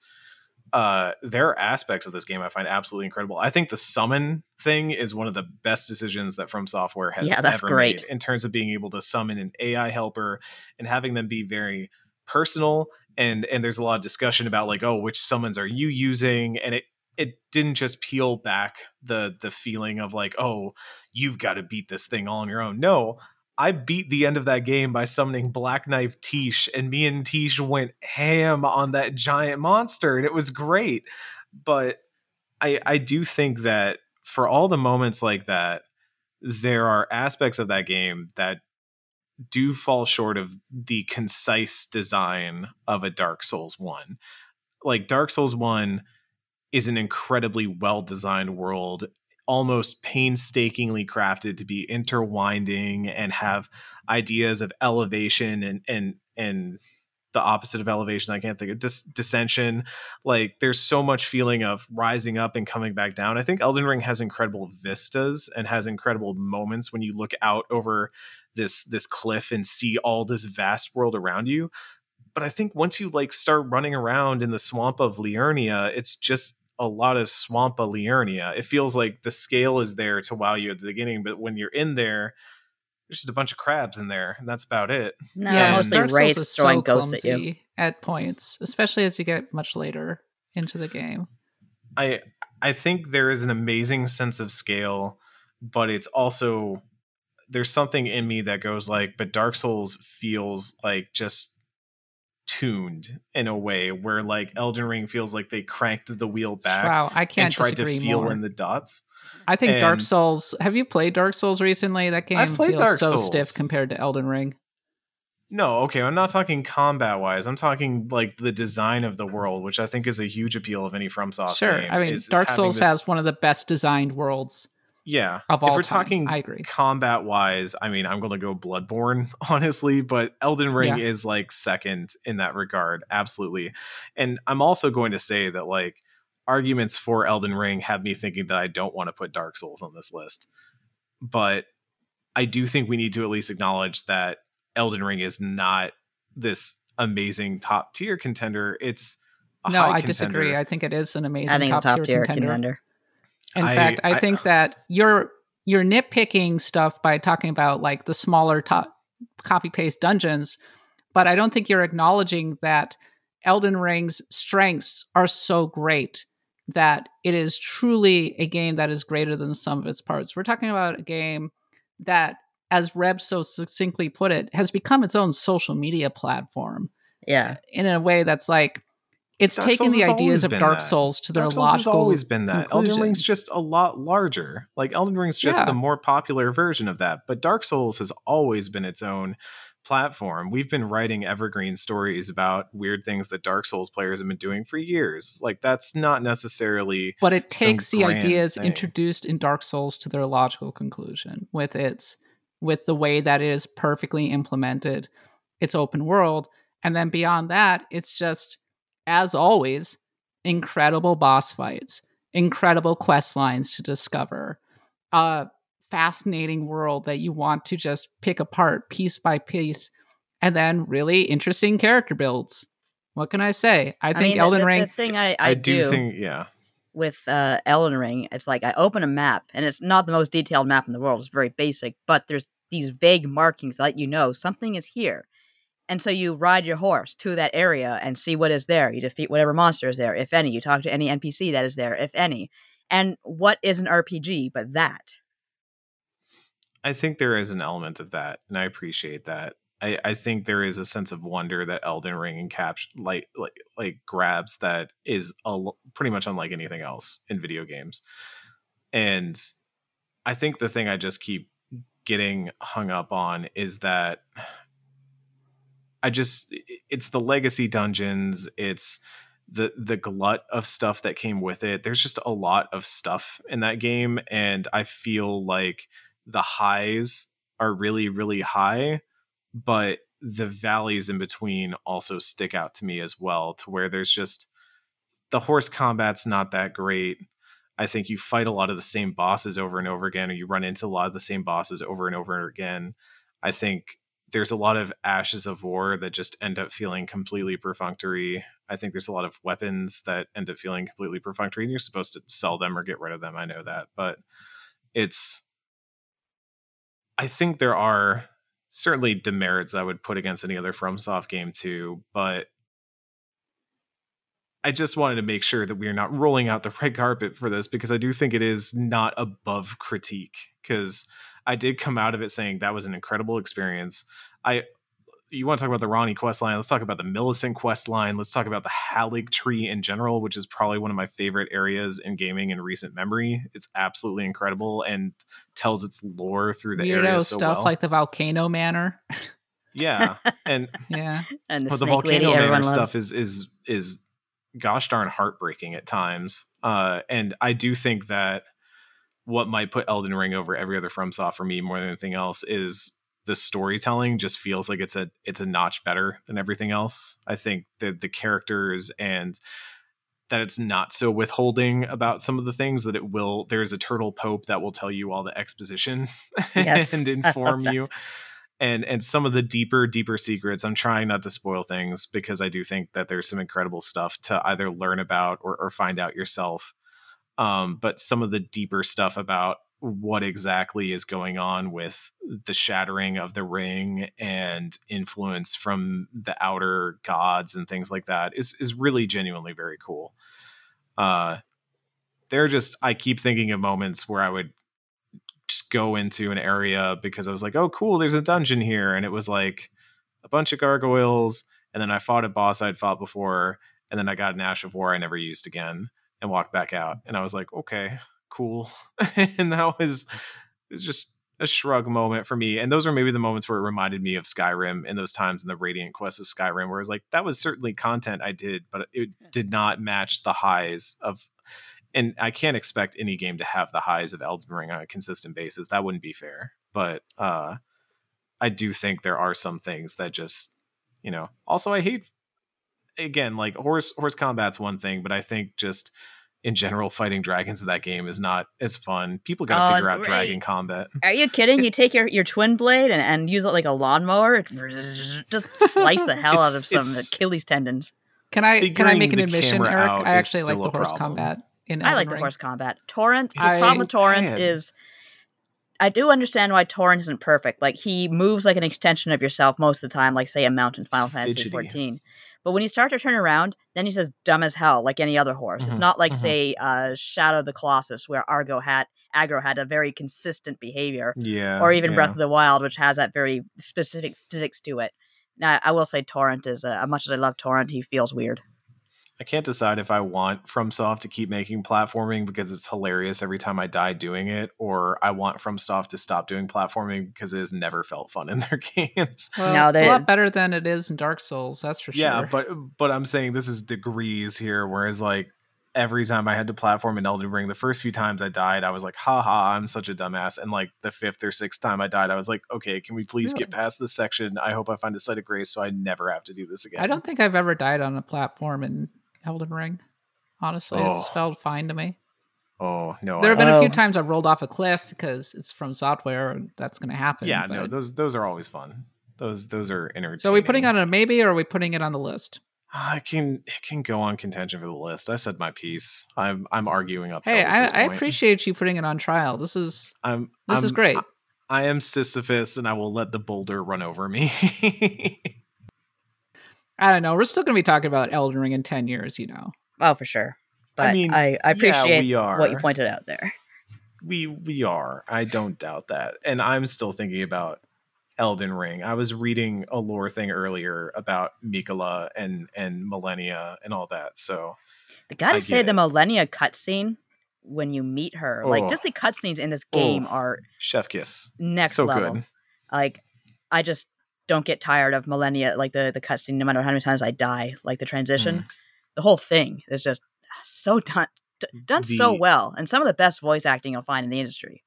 The Godfrey transition from Godfrey to Hoarah is the most metal shit I've ever seen in my life. For sure. Amazing stuff. Well, we have 15 games on the list so far. I'll just recap really quickly. Final Fantasy XIV, Undertale, Persona 5 Royal, Fallout New Vegas, Suikoden 2, Chrono Trigger, Final Fantasy VI, Mass Effect Legendary Edition, Earthbound, Pokemon Gen 2, Witcher 3, Disco Elysium, Vampire the Masquerade Bloodlines, Final Fantasy Tactics, and Elden Ring are in. That's 15 out of the 25. And we have a handful of maybes. They include Skyrim, Paper Mario Thousand Year Door, KOTOR, DQ5, DQ11, and Valkyrie Profile. And I think we've kind of agreed that one of the Dragon Quests are going to go on this list. So we just haven't really decided. So now we're on to the one list, the games that made one list and are still in contention. The one true list. So, Nadia, advocate for something for me. Am I the only one who seriously voted for Stardew Valley? Yeah. Yeah. I don't think it's enough of an RPG. Yeah, Okay, that that's was fair. my reasoning too. Okay, well, here we go. Dragon Quest Builders 2. I am advocating for that because, of course, I am. It is such a wonderful RPG / builder, and it's just, gosh, the story is a lot of fun, believe it or not. I love the fact that this game had the guts, or whatever you want to call it, to be like, okay, we are a kind of a parallel adaptation of Dragon Quest 2, the way that Dragon Quest Builders was a parallel of Dragon Quest 1. And it just starts you off making your best friend.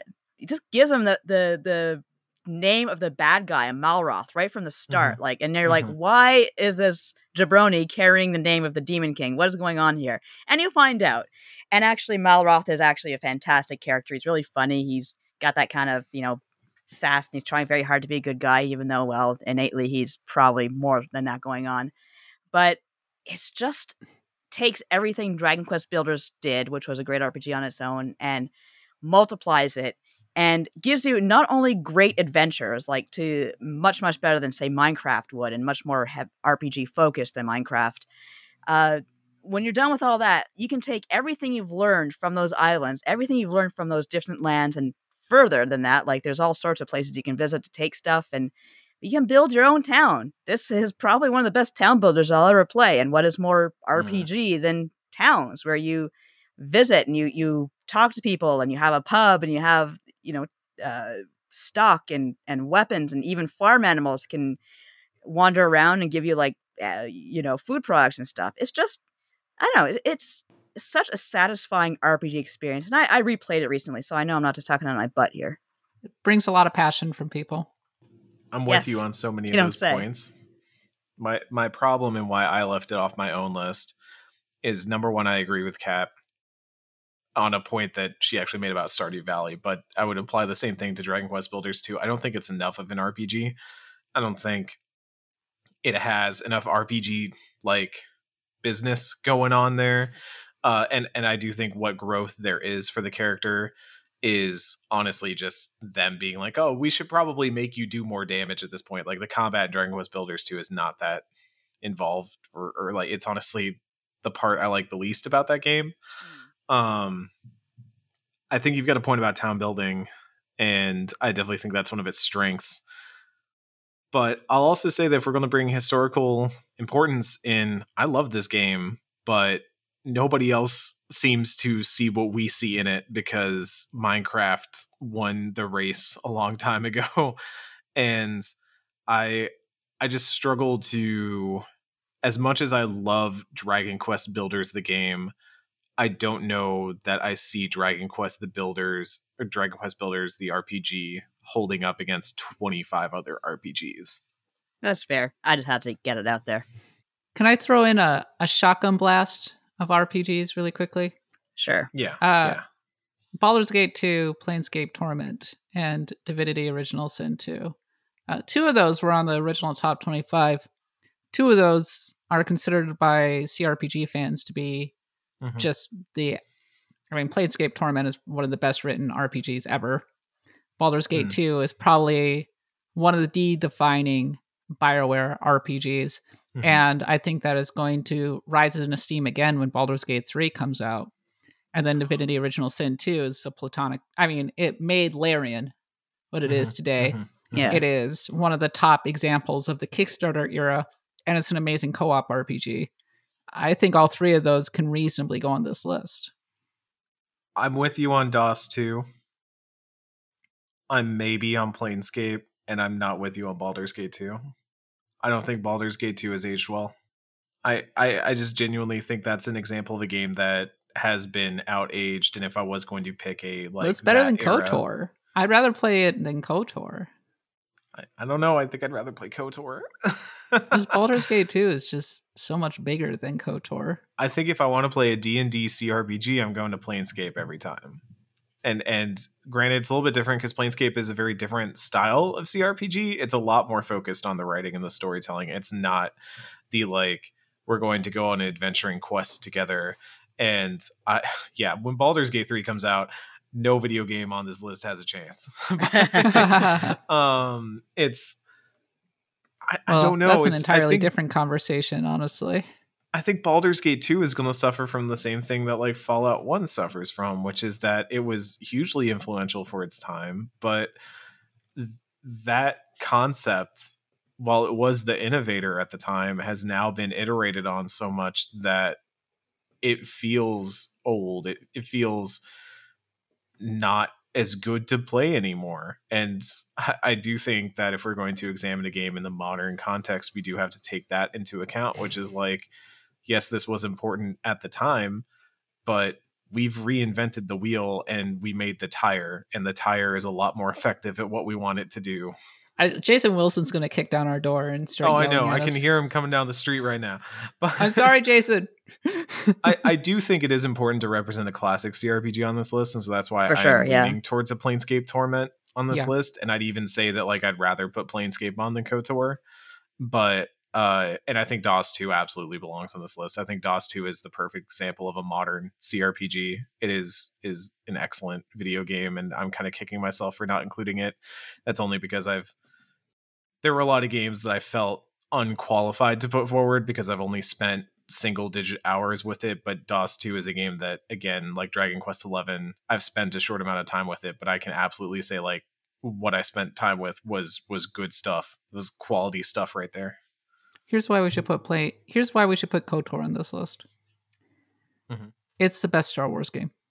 Is that a low bar? Maybe a Star Wars game that's better than it. Yeah, no, I'm thinking through every Star Wars game.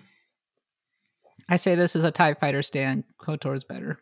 I really like the original Battlefront 2. Nah. Battlefront 2 it was very good, but I don't know. I would not put it above KOTOR. You want to talk about some empires at war? You want to talk about? I think in terms of influence, and I mean, in terms of influence, it's still fun to play. It does such an amazing job of capturing the Star Wars universe. Great story. Yeah, very memorable companions. Really put BioWare on the map. Like, I think there's so many reasons to put KOTOR on this list. So let's say DOS 2 and Planescape are on the maybe column. How do we feel about Baldur's Gate? Do we want to ask that one? Do we want to talk about it later? Like, I'm fine with putting Divinity and Planescape on this list along with KOTOR. No, I'm saying we move them on to the maybe side, just so we can start to like move through games that we have on this one list section. Yeah. The Divinity and Planescape, they're on the maybes. We're eventually going to have to address the maybes. I think what we're doing right now is saying. That's why I was that's what I was trying to do. I was like, well, we should put KOTOR on here. Yeah. Let me trot out a few of my darlings and slaughter them for the listeners. I think we've made a good case why Dark Souls doesn't make it over Elden Ring. So I think we just let it go right now. I've said my piece about why I like Dark Souls quite a bit. I love Final Fantasy X. I'm about to host a Pantheon on Final Fantasy X in which I will gush endlessly about Final Fantasy X as a quality RPG and an incredible hallmark of that series. However, I don't know if it makes a top 25 for me against a lot of these competitors. So I might have to let that darling go. I don't know if that's a hill I want to spin all my chips on. However, I will say after those two, Nier Automata at least needs to be on the maybes. Nier Automata right. is an absolutely stellar game. Question: is Nier Automata enough of an RPG? Because Yes. it's such I a think weird so. shotgun blast of different genres. I think it's not apparent at first how much of an RPG is. I think if you just played Ending A, and by the way, please play more than Ending A. I recently found out there was like someone, I can't remember who, but there was someone that I talked to that was like a person who plays video games prominently, and they thought Ending A was the end of Nier Automata. And I was like, oh my God, please play more of that video. I feel like there was a pop-up window that told you to keep playing the video tells you to keep playing. Come on. And they were like, oh, I just thought, it was like an alternate ending. I was like, no, it keeps going. And that keep going part is really critical, because once you start playing as 9S and start dealing with the idea of the different chips that you can install and the different ways you can attack enemies, especially the different ways you can customize your pod and the different ways, because 9S is not a close combat fighter by any stretch of the imagination. He has to use his pod. He has to hack. And I think that's when you start getting into really cool concepts of what Platinum can do in the RPG space. So yes, it is a very heavy action game. I will say that. That being said, I mean, we're talking about Bloodborne on this list. We're talking about Elden Ring on this list. And Elden Ring has some RPG accoutrement, but it is an action game. It is an action RPG. And Nier Automata hits that same level of RPG-ness to me. I think and so, I think does some really clever things with the ways in which it is an RPG, like having to deal with literal like hard drive storage space for your brain and how many chips you can install and slot in and out at different times.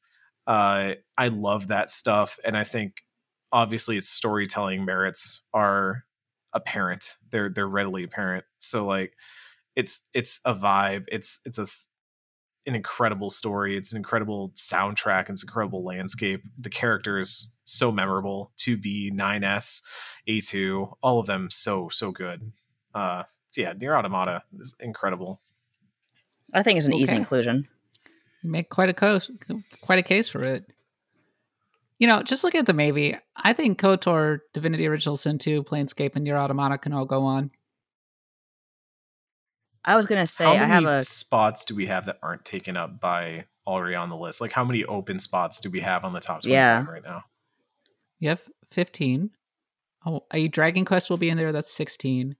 And then if we add those 3 games, that's 19. We're up to 20 once we add KOTOR, Divinity Original Sin 2, Planescape Torment, and Nier Automata. That's why I'm saying, like, how many games do we have on that maybe? And do we think that, like, KOTOR, Planescape, DOS 2, and Nier Automata beat every single other one of the games on that maybe list? There are 9 games on the maybe list. And we haven't gone through the one listers yet either. We still have many one listers to go. There's a lot of one listers I can easily, like, eliminate from my hand. I still think Skyrim makes a case. I still think Skyrim makes a case. Yeah. I'm going to help a little bit in clearing out some of mine. Just like so this looks Fallout, I don't think it's necessary for me to have for reasons that we talked about earlier. World of Warcraft is a harder one for me, whether I'm going to keep it or not. I think we should keep Diablo 2 on here. Diablo 2, I think, is good to keep. Still very relevant, genre defining. Amazing game, honestly. I think that a maybe. I still think Final Fantasy V should be there somewhere. It's hard for me to, because I can't believe I'm the one standing up here advocating for this game, because it's not my favorite by a long shot, but I understand what it means.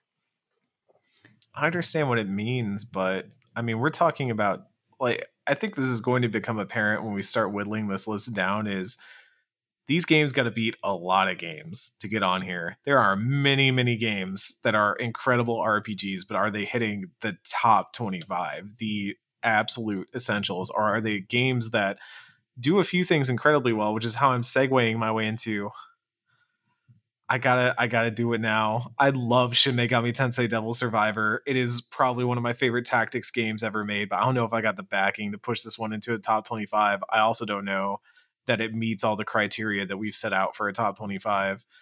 I think Devil Survivor itself is very interconflicted, because 1 and 2 both make arguments for being the best version of those games. And I personally just like 1 more because I think the cast and the tone is more interesting. But I don't know if it makes that top 25. I don't know if it makes that cut. I don't think it does. And it's we gotta start getting cool with killing some darlings here. Yeah, we definitely do. Like, I'll name a darling right now. I'm going to kill, and that's Phantasy Star 4, which is a hard one for me to do, but it's not the easiest game nowadays to recommend because, gosh, I really wish that it had gotten a once over by M2 the way that the original Phantasy Star did. It would have been great. Probably would have been exactly what it needed. But when you have a game that like makes it actually very difficult to go through your inventory and say, what's this? What does it do? What does this even mean? I mean, it's an RPG. You kind of got to know what your healing items are and stuff like that. It's not very accessible, I suppose, and the random encounter rates are a little bit silly.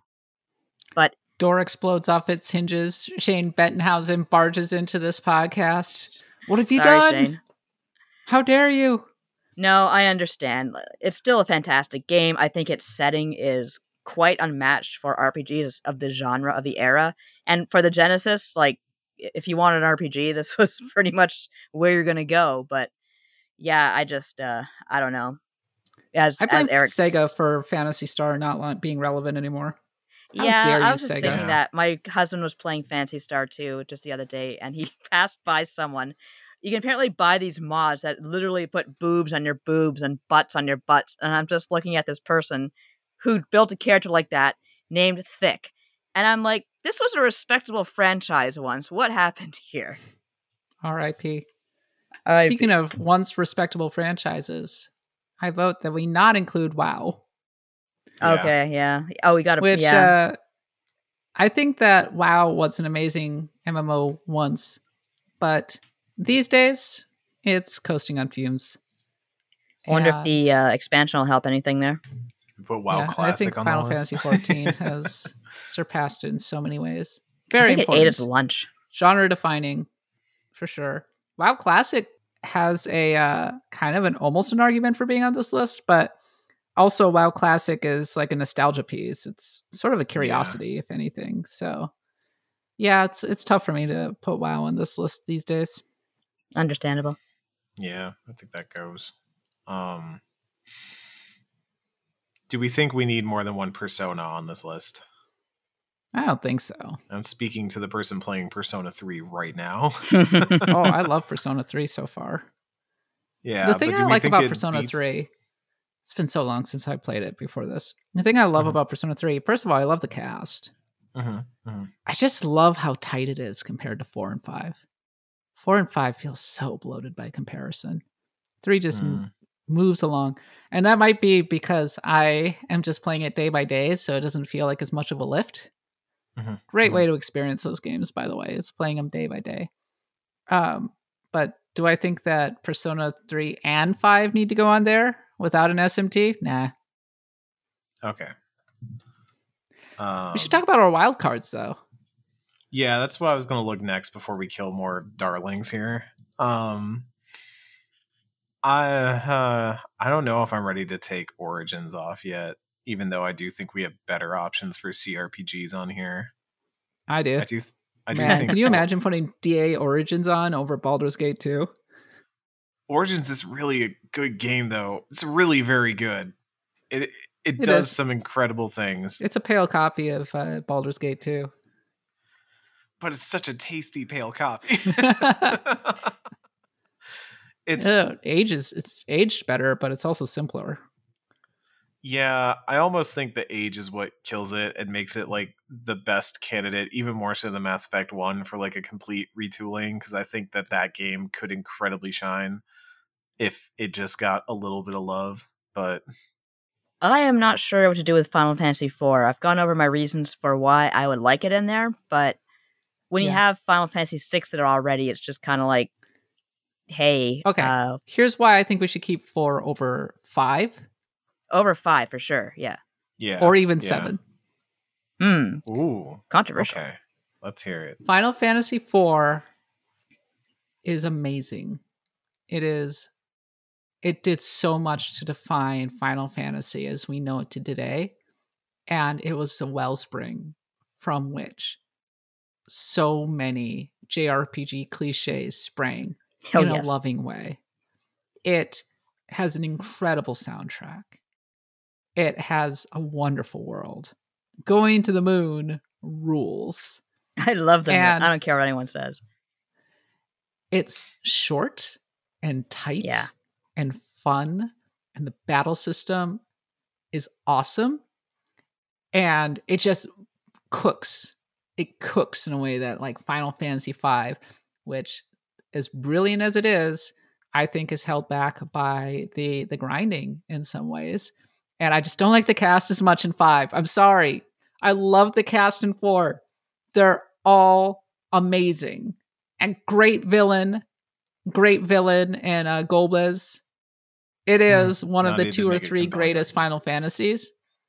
And I think Final Fantasy VII is like neck and neck with it in so many ways. If you put a gun to my head and said, which one do you want to play? I would rather play 4 these days. And if you want to understand RPGs as a genre and where RPGs came from, Final Fantasy IV is still a banger. It's incredibly influential, and it's still relevant to this day. Yeah, and it's still, as I say, very easy to play. It's actually a very good beginner RPG because, number one, it's extremely accessible thanks to the Pixel Remaster. Number two, as you say, it's on a more or less a straight line. You don't have to think very hard about your party composition. It's all taken care of for you. The whole thing's over in about, 30 hours at the very most, depending on how much you want to grind. Yeah, I would definitely put it over 5. 7, as you say, it's extremely neck and neck. I would say 7 meanders a bit and loses its focus quite easily, and the story, well, the whole translation, the whole thing just doesn't come together as well as 4's story does. So, yeah. Here's the difference between 7 and 4. Our community voted for 7. I mean, they're both great games. Yeah. Dang it, we have agency here. Sorry, community. I think we should put Final Fantasy IV on this list. What if both of them go in the maybes for now? Because again, I think both of them are competitors. And let me make one more bold suggestion here. Okay. As the person who nominated this game in the first place, I don't know if 7 Remake hangs in the top 5, because as much as I love what that game did for Final Fantasy VII, and I am so thrilled to see what it continues to do, it's that last part that makes me not want to put it on a top 25. Because I think if Square Enix keeps up the momentum, we'll be talking about FF7 Remake the way we were just talking about Mass Effect at the beginning of this podcast, where we're like, the whole thing all put together was this incredible package, and we can finally play it all in one place. Yeah. But we don't have that yet. We just have a slice of the game. We just have the start of something that could be really incredible. And I do think 7 Remake holds up as an individual RPG on its own, but I don't know if it holds up as an individual RPG against some of the other RPGs we have on this list. Yeah, that's fair. I'm going to play devil's advocate for just a hot second. FF7 Remake has Aerith and Tifa. That's true. You are correct. You're very... And please, let's not forget Jesse as well. Come on. And Jesse. Oh my gosh. Final Fantasy VII Remake redefined Final Fantasy VII and single-handedly elevated that RPG, in my opinion. It really did.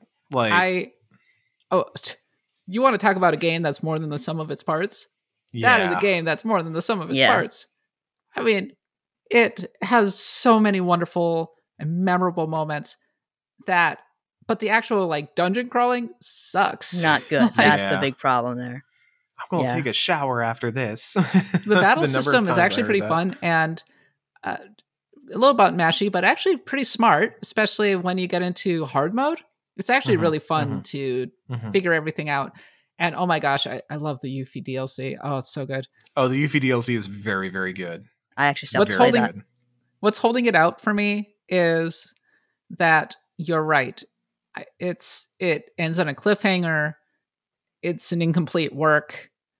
And I want to wait before we put it on this list. Yeah, so.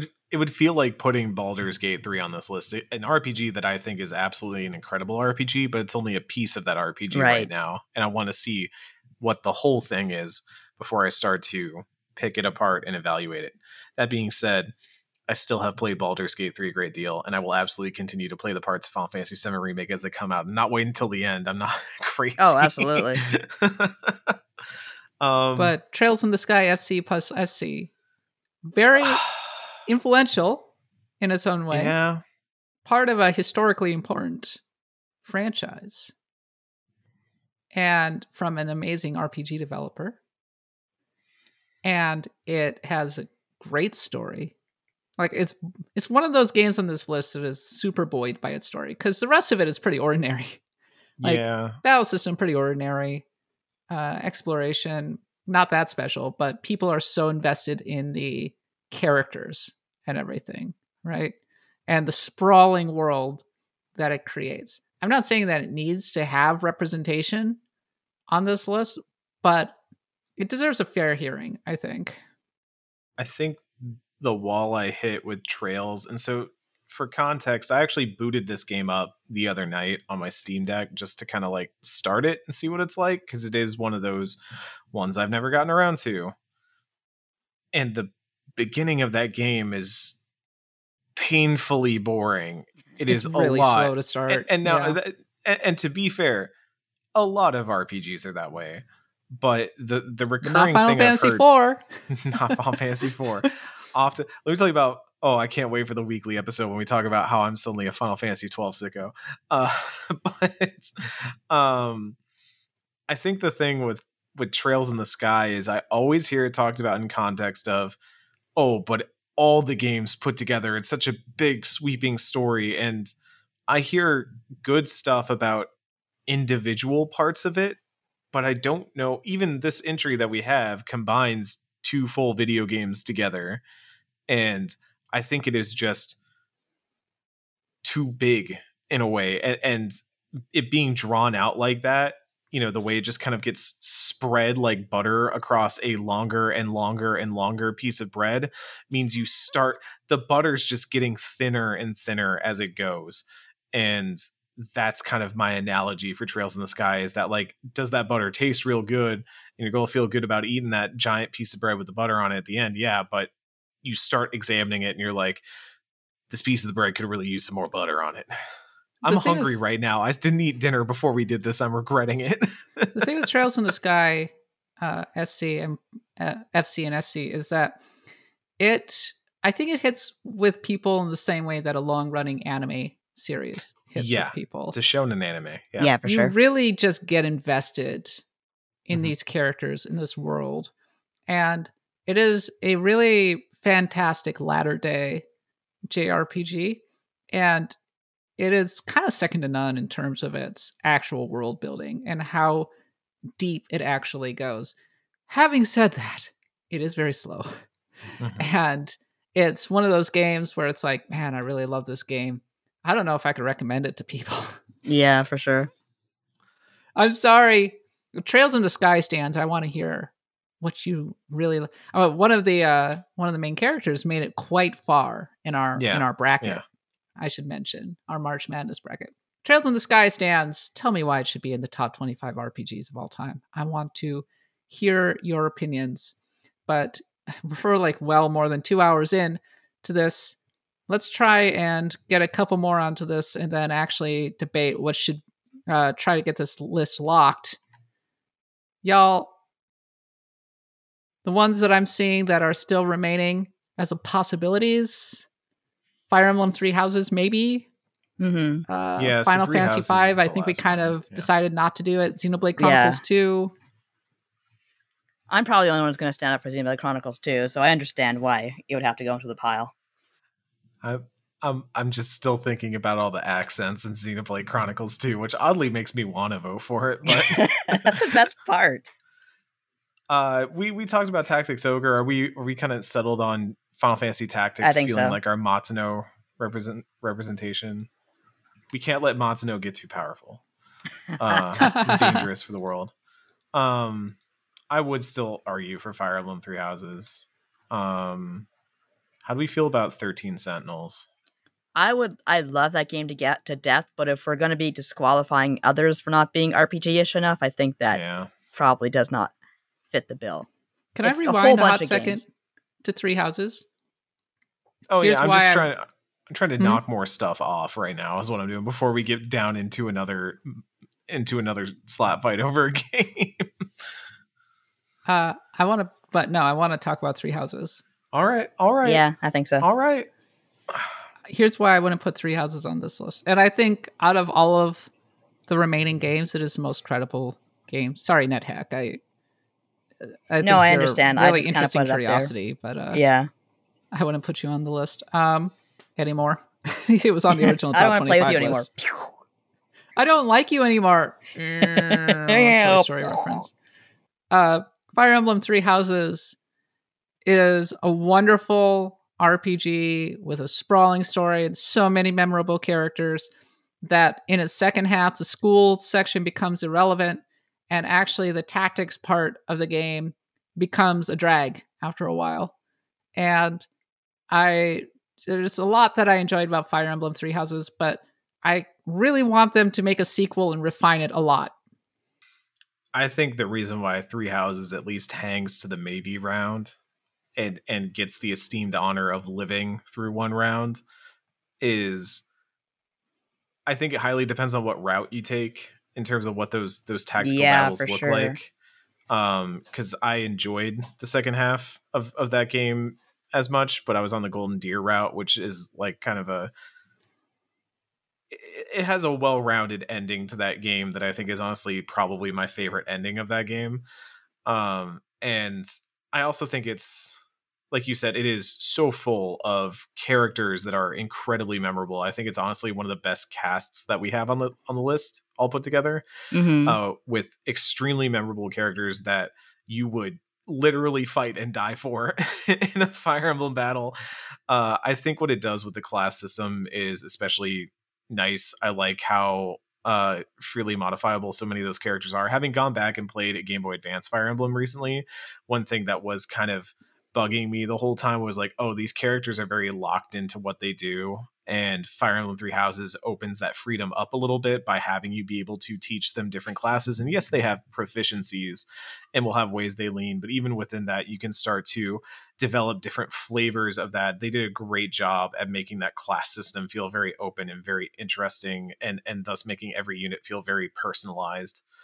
And honestly, one thing I love the most about Fire Emblem Three Houses, which might be controversial, is that it doesn't have a golden route. It does not say you get the good path because you got the true end. Good job.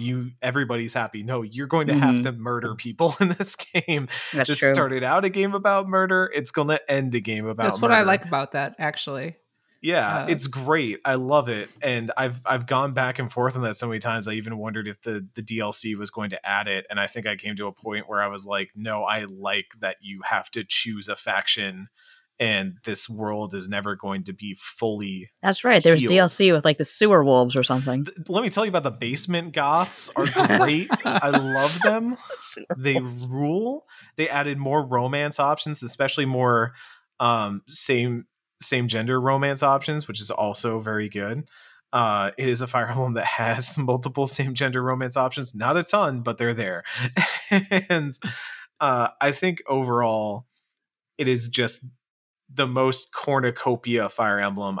There is some valid, I think, concern about how difficult of a game it is and whether it has that traditional Fire Emblem feeling of really tough tactical battles where you could lose someone in an instant. But I also think that Fire Emblem is a game that when you lost somebody to a random Myrmidon crit, you were resetting that game anyways. You weren't going to let that map roll through. So really Fire Emblem just made its peace with that over time, and became more of the, honestly, RPG with a side of tactics rather than tactics with a side of RPG. And I like it for that. I think it's smart to do that. So that's my argument why I don't think it gets cut yet. Yeah, I'm definitely on board with keeping it. When we come back to the maybes, is Three Houses on the chopping block? Yes. But I think it outlives some of the other games that are here right now.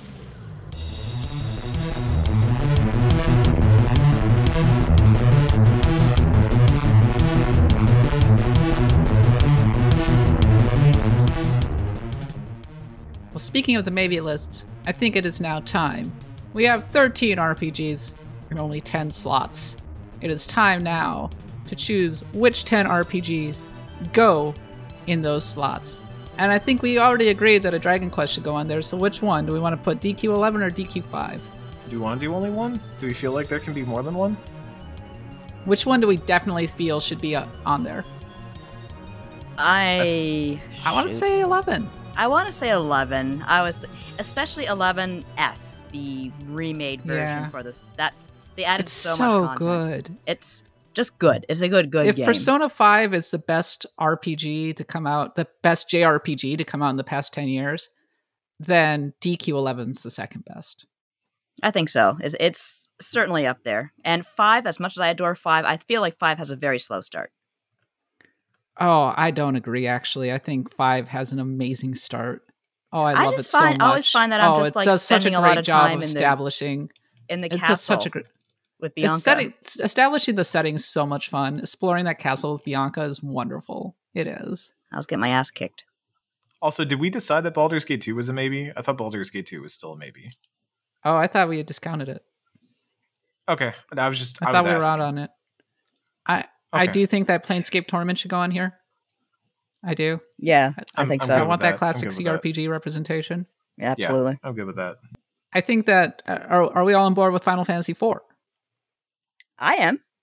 I think too. a compelling case has been made. Yep. Woo-hoo. Final Fantasy IV is on here. I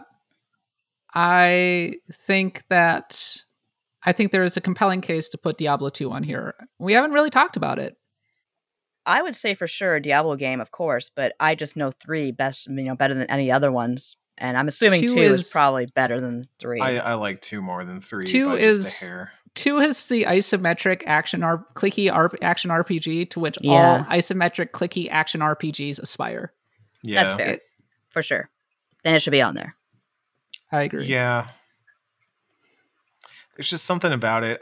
I think it's a contender. I don't know if I think it's a very bottom of the list contender. I think that's my thing with it, is I think it's one of the more borderline games. People have been playing list. it for 20 years, Eric. People still love that game so much. How many people are playing it now? Like, Diablo 2 Resurrected did not set the world ablaze, and granted, there are like contextual reasons for why that is. But I would actually say people complained about the servers, justifiably, but as an actual game, which is, by the way, is still being updated, I think that is a great. I don't think they should do that. But I played a lot of Resurrected, and I really enjoyed it. Actually, they did a fantastic job of keeping the feel of Diablo 2 while also like modernizing it, in my opinion. I am just also having trouble with the obvious asterisk of Activision Blizzard on here. Yeah, of course. That is what keeps tugging at the back of my head. It hangs. I just don't know that I would put it. Can I just point out that the people who made Diablo 2 are long gone from Blizzard? I know, but I'm not going to penalize a game that was made 20 years ago because it's like you're eating in a restaurant and you got told they violated the health code like 5 years ago. Like, is it 5 years ago? Yeah. But are you looking at your food a little bit different? Yeah. That's fair. I think Diablo 2 has to be on this list while also acknowledging that Activision Blizzard is a toxic cesspit. Yes. Yes. Okay. We've acknowledged this thing. Allegedly. Allegedly.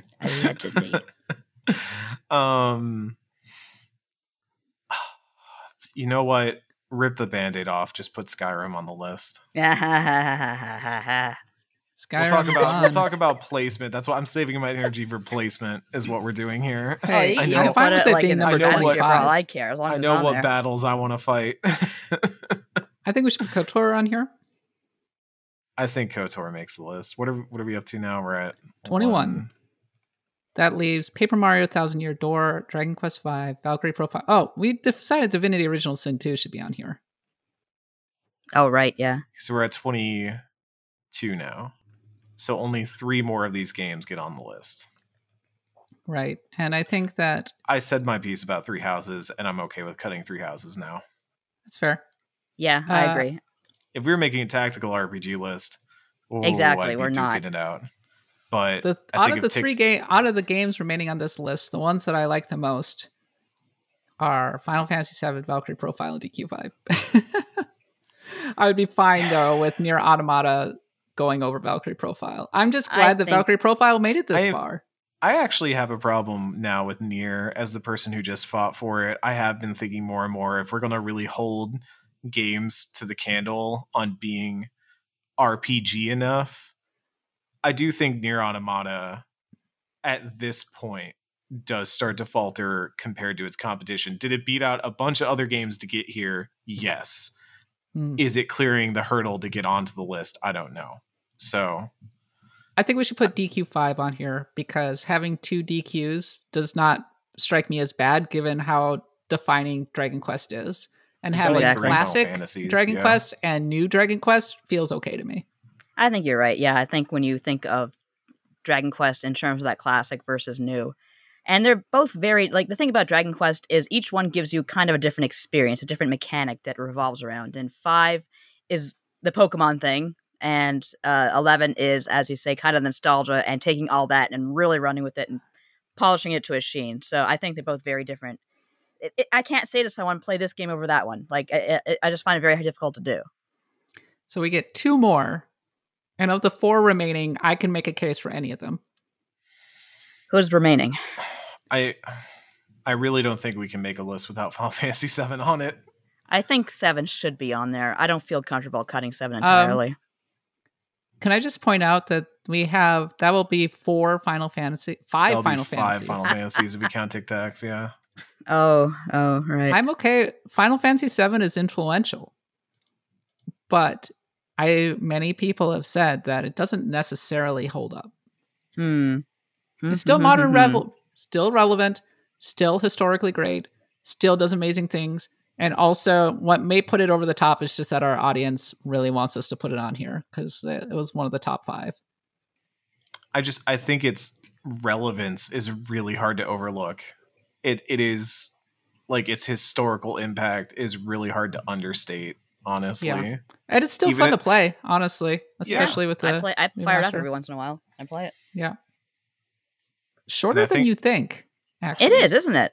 When you're a kid, you're like, wow. And when you're an adult, like, oh god, this took 2 seconds. So many Final Fantasies, though. I know, it's great. I'm like, I see the other 3 games on here, and I'm almost like, do I want to put Baldur's Gate 2 on over those other 3 games? I'd be fine with putting Baldur's Gate 2 on there. I am at that point. The enhanced edition really holds up. Come on, let's put Baldur's Gate 2 on here. Let's get just nuts. a little bit of Baldur's Gate for a Surprise! treat. Resurrected from the dead. Jason Wilson's like, what? Yeah, what's going on? That's what I'm saying is I needed to look at the side by side to, like, really just get it. So, and then if we add 7, that's our 25. Wait. Unless we're not adding 7. Paper Mario or Valkyrie Profile? I would want. If it came down to 7 versus 1,000 Year Door, Paper Mario on there. Oh, now you think that, huh? I was fighting tooth and nail. Weren't you just like telling me? I was fighting tooth and nail against anybody who likes Paper Mario is a stinky doo-doo head. Like, and then you're just like, let's put it on the list. Or I know, of the 4 games on there, I think, all right, fine, Final Fantasy 7. If I had to make the choice, I would put 7 just because of that influence. Like, there's nothing like it. I'm sorry, the Final Fantasy series is a good series of video games. Turns out, too much about that. Turns out what it comes down to. Influential RPGs. Some might say. I look at this list of 25 and I'm like, yeah, what a list. That's a list. Bangers right there. all. Including Skyrim. So see you all in 5 years. Yeah, like, no, we're not done yet. Here's our list. Here's our list of 25. Final Fantasy XIV, Undertale, Persona 5 Royal, Fallout New Vegas, Suikoden 2, Chrono Trigger, Final Fantasy 6, Mass Effect Legendary Edition, Earthbound, Pokemon Gen 2, Witcher 3, Disco Elysium, Vampire the Masquerade, Bloodlines, FF Tactics, Elden Ring, DQ11, Planescape Torment, FF4, Diablo 2, Skyrim, KOTOR, Divinity Original Sin 2, DQ5, Baldur's Gate 2, FF7. I feel very comfortable with all of those. That's a really good list. Yeah, that's a good list. That's a great list right there. Some good cuts too. Like, there's a lot of, I think, stuff that's expected in some ways, but I like some of the places where we put some cuts in, especially for, like, ones that we were advocating for personally.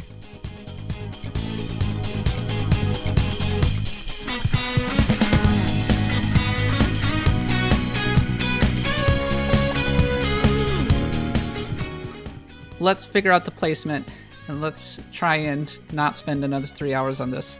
All right. Final Fantasy 14, high, medium, low. Oh, 14 high. High. That's a I top think 10 medium, in my opinion. honestly, but I'm biased. Let's I'm trust biased the experience against, of the people who have like hundreds of hours in the game. Just on this one. Yeah, We'll let's All right, listen to people fine. who have Stockholm I'll stick. syndrome. Fine. Undertale. High. I'd put that pretty high. I think P5 that's an Royal. unquestionable. I think medium. I think P- medium to low, honestly. I think medium, but not low. Mid to low. Fallout Let's New call Vegas. that- I mean, Let's high, call that mid. High. very high, like top 5 high. Yeah. Suikoden 2. I think High. high, or maybe High. maybe medium. Honestly, Maybe like a high mid. Let's call High it mid, mid. definitely. high mid. Chrono Trigger high. High. High.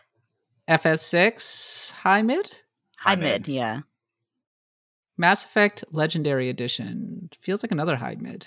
Yeah. High Maybe mid. put it more mid. Maybe more of a mid, because we're talking a little bit about like, yeah, but like if you take it as a totality, like it holds up. It's so important. It's such a great RPG series, but there's so much to critique about it.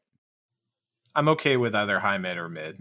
Let's say with mid. I have a personal idea of where I would put that game, but I won't say the number out loud yet. Earthbound, I think mid. Mid, Like, yeah. I'd put it Amazingly for me, influential, yeah. but there are parts of it that There are are kind of problems with it. aged. Mhm. Even mid to low, I would argue in some ways. Yeah. Yeah, I great as it understand that. is. Like I said, it has a very difficult start. Pokemon Gen 2, I would put low. Yeah, Mid or low. Yeah. mid low. Like, would you say mid low or low? I'd say mid low. Uh, I do think a Pokemon RPG is a good RPG, but Oh, absolutely. Yeah. But this is a list of the best. So Yeah. Witcher 3, I want to say high mid. I'd go middle of the pack for me. I mean, we are talking about one of the defining PC RPGs of the past 7 years. Still holds up. High mid then. High mid. I think high mid. I think Disco Elysium should be high. High. Yeah, High. I High. think so. High. High. I agree. higher than Snoop. Number one Into contender Elysium. even. Bloodlines, I think Put it in has to be low. low, man. Put in low. Look, it's on No the list. I'm happy. He knows what it's about. I think Tactics. pick my battles. I think Tactics is mid low, just because of how rough it Yeah, can be. I at would put times. it there. I'm fine People with might that. throw things at me, but I put it there. I'm fine Sorry. with that. Elden got Ring, I problems. think mid, just because as much as I love it, and I think it can go up over time, I'm not ready to but do it it's yet. still a work in progress. We're still kind of figuring that one's legacy out. Yeah. Still runs like butt on my PC for some reason. Not that like that's the whole reason I'm bitter about it, but it does run like butt on my PC. And my That's PC why you need a pretty PlayStation 5, son. You I need have to a play the PlayStation 5, PS4 but I version on bought a P- PS5. Get that 60 FPS going. That's what That's I'm what doing. I'm talking about. FromSoft make a 60 FPS game challenge. Let's say mid low for Elden Ring. As much as I love it, I'm cool with mid to mid low. Either one of those Yeah. is fine with me. DQ11 feels like the definition of mid to me. Yes. Mhm. Yeah. Middle of the pack for Um, sure. Planescape Torment, Low. high mid maybe? Oh, I'm on low. Mid? Mid low? Mid low, maybe. I It's quite old. I think that is a case of a game that has rosy moments, but also rosy glasses looking at it. So Final Fantasy 4. I think that's a mid. yeah, Mid to, I'd even say mid to low, but yeah. Yeah. Diablo 2. mid low, Mid? Just mid? just mid. Skyrim. Low. If it has to be low, I'll put it low. I just want it there. I don't care. I think that's number 25. I think Skyrim is 25. Okay, I think that's fair. fair. Like, look, it's great. I think it should be at the bottom of the list. KOTOR. It's another mid. I think that's Mid to another low. mid to mid low. Yeah, Divinity Original Sin 2, very mid. I think that's a right down the middle mid. Like number 15, maybe. Yeah, yeah, that's a good number 15 right there. Just to lock it in now. DQ5. I think that's high mid. Yeah, for sure. Oh, man, it's so good. So good.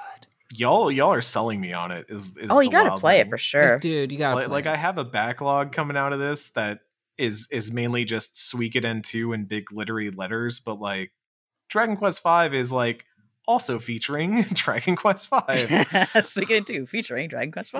That's a good Yeah. day right there. Yeah. Baldur's Gate 2? I think that's a low. I don't think that rises too high once we get down into it. And FF7. It's a low, I think. Mid-low. I'd say mid-low. Mid-low. All right. So At least we have our Really? 25 already. And our 15. yeah, I mean that was easy. Yeah. Good job, everybody. Yay. Why don't we start with our? Do we want to start at the top or at the bottom? We should probably start at the bottom. Start at Bottom, the yeah, bottom. There were a lot of anticipation. highs up at the top. Yeah. Yeah. Gen 2, like 24 maybe. That's doable.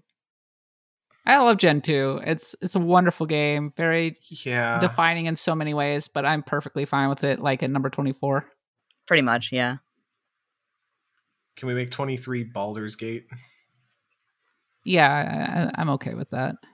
I'm trying to organize it so that Vampire is king of the lows, which I feel is very fitting for King Vampire of the the Masquerade lows. Bloodlines. King of the lows. I think Bloodlines is actually more relevant than Baldur's Gate 2 these days.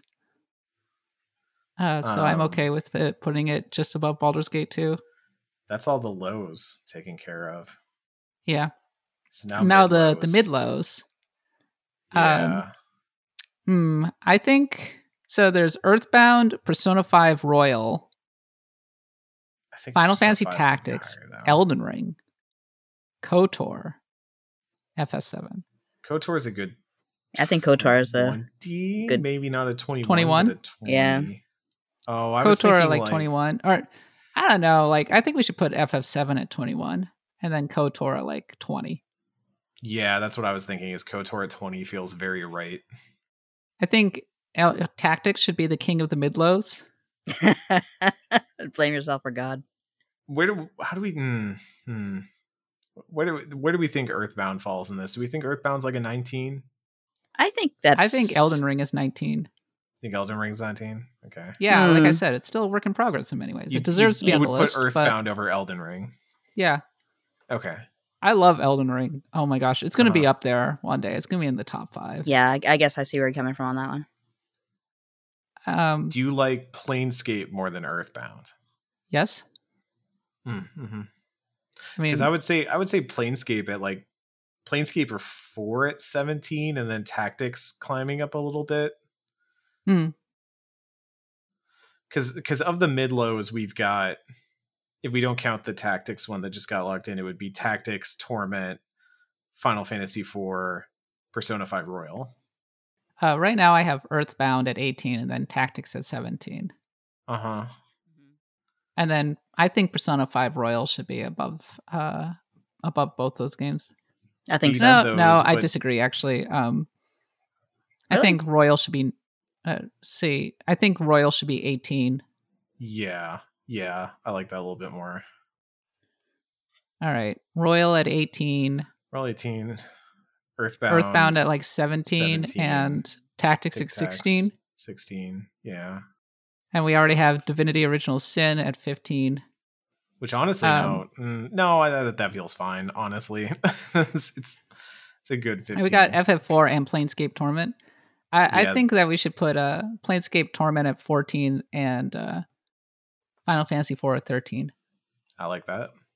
I'm just surprised. I'm glad Final Fantasy IV just hung on. Like, Wild Card coming back from the it's- dead. Yeah. It is 7. that like you sold it with like it is the quintessential RPG. It is the one you think of when you think of a classic Super Nintendo RPG. Yeah, it very much Yep. is. I would put Diablo 2's at 12. I'm okay with putting it there. That feels high for Diablo 2 to me. Honestly. We can shift it. I just want to keep Yeah, like, no, I'm getting through thinking this. in my head, yeah. I feel Okay, about so your- we're up to high mids now. I think and we want to be thoughtful about what our top 10 looks like. So Mhm. Yeah, what do you Uh, think about 11 for Dragon Quest 11? it Do you feels think like it a breaks fitting the number. top 10? Yeah. Yeah. So wait a minute. Do we want to put 11 over 5? Ooh, yeah. Oof. I think we should. I think we should put 11 11 over 5. 5, so then 5 Yeah. and 11, and then let Yeah. 11 break into the top 10. Yeah, I think so. Yep. Yep, I like this. I like that DQ5 and DQ11 are right there, right next to each other. I agree. Feels right. I had them right next to each other on my own list as well. Aw, they're buddies. Okay, now we have our top 10, and I think it's a great top 10. Mm-hmm. I would put Suikoden 2 at 9. Okay. And then after this, it's like, okay. Final Fantasy 6 at 8. Teeth. Yeah. Witcher 3 at 7. And then we have Disco Elysium, Chrono Trigger, Fallout New Vegas, which we said would be a top 5. Undertale, Final Fantasy 14. I'd almost say 6 feels very low, but I mean, we can revisit this in a sec. Yeah. Chrono So how do Trigger we is feel- still my number 1, so I So, don't know if you okay, guys- here's my case for Fallout New Vegas being number 1. I think it's the perfect RPG. It does such an incredible job with its individual factions. I love the progression of the way that you play that game, where you're meant to start with the NCR, the New California Republic, and then you become disillusioned as time goes on with the NCR, and you eventually join Mr. House, and then you become disillusioned with Mr. House as well, and then eventually go independent. Or you can go full sicko and join Caesar's Legion, right? There are like a lot of different interesting options going on there. The modding is second to none. It has become Obsidian did the Bethesda RPG better than Bethesda ever did Yeah. in so many ways. And there's a what was it? It's like poetry. It rhymes to have Fallout New Vegas at number 1 and Skyrim at number 25. I would agree with you, and I think it does come back to the factions. Like, I think about how every faction in that game is so fleshed out. Like, Caesar is a bad person, but you have to engage with why he's a bad person, because he will make a point about why he does things the way he does things, and he's going to actually like force you to confront why you think that's a bad thing. I think its skill system is better than most other Bethesda RPGs. I think you actually get to use things like medicine and science and dialogue and stuff like that. It's just, I And love what an Fallout New incredible Vegas. world to explore.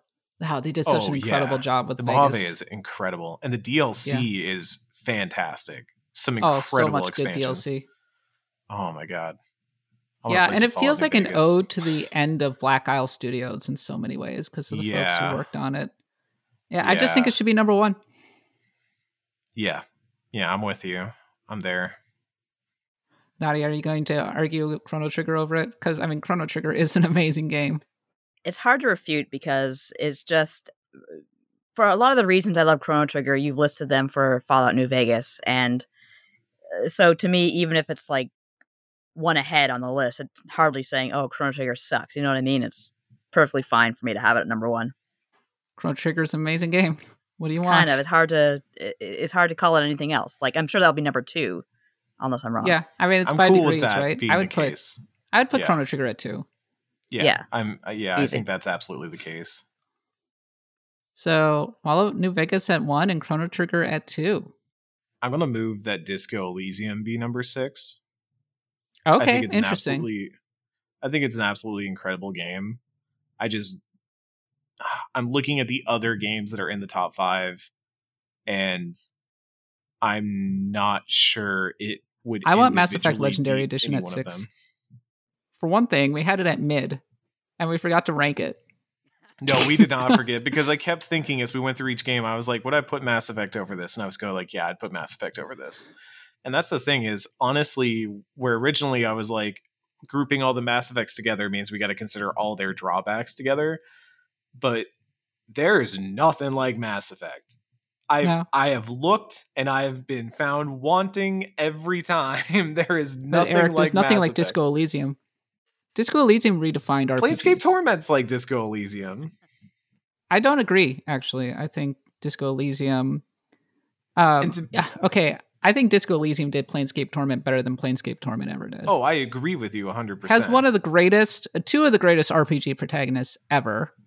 It's like an amazing world. Like Planescape Torment, great, very distinct RPG in the way that it's very macabre, which I really like. But Disco Elysium, one of the most distinct worlds I've ever seen in RPG. Such a very particular viewpoint that I love. I've never played anything like it, and I think it should be in the top 5. How do we feel about Undertale and 14 then? I would put 14 over Undertale about those at Undertale. all. I can't. You two are I defer to you two on 14. That's your baby. Because I'm just trying to think of we're at an impasse where like one of these games is not going to get into the top 5, right? So we have to look at, we've got 1 and 2 locked in. So between Final Fantasy 14, Undertale, Mass Effect Legendary Edition, and Disco Elysium, which one of those is not a top 5 game? And Mass Effect. I would argue Undertale, maybe. That's honestly because where I'm Mass Effect starting to I think is more important than Undertale. I was going to say Undertale just because pretty goddamn important though. It's extremely important. We're talking about 6 of the greatest RPGs of all time. I know. There's a reason they're on this list. And I put Undertale as number 1 because I'm a sap.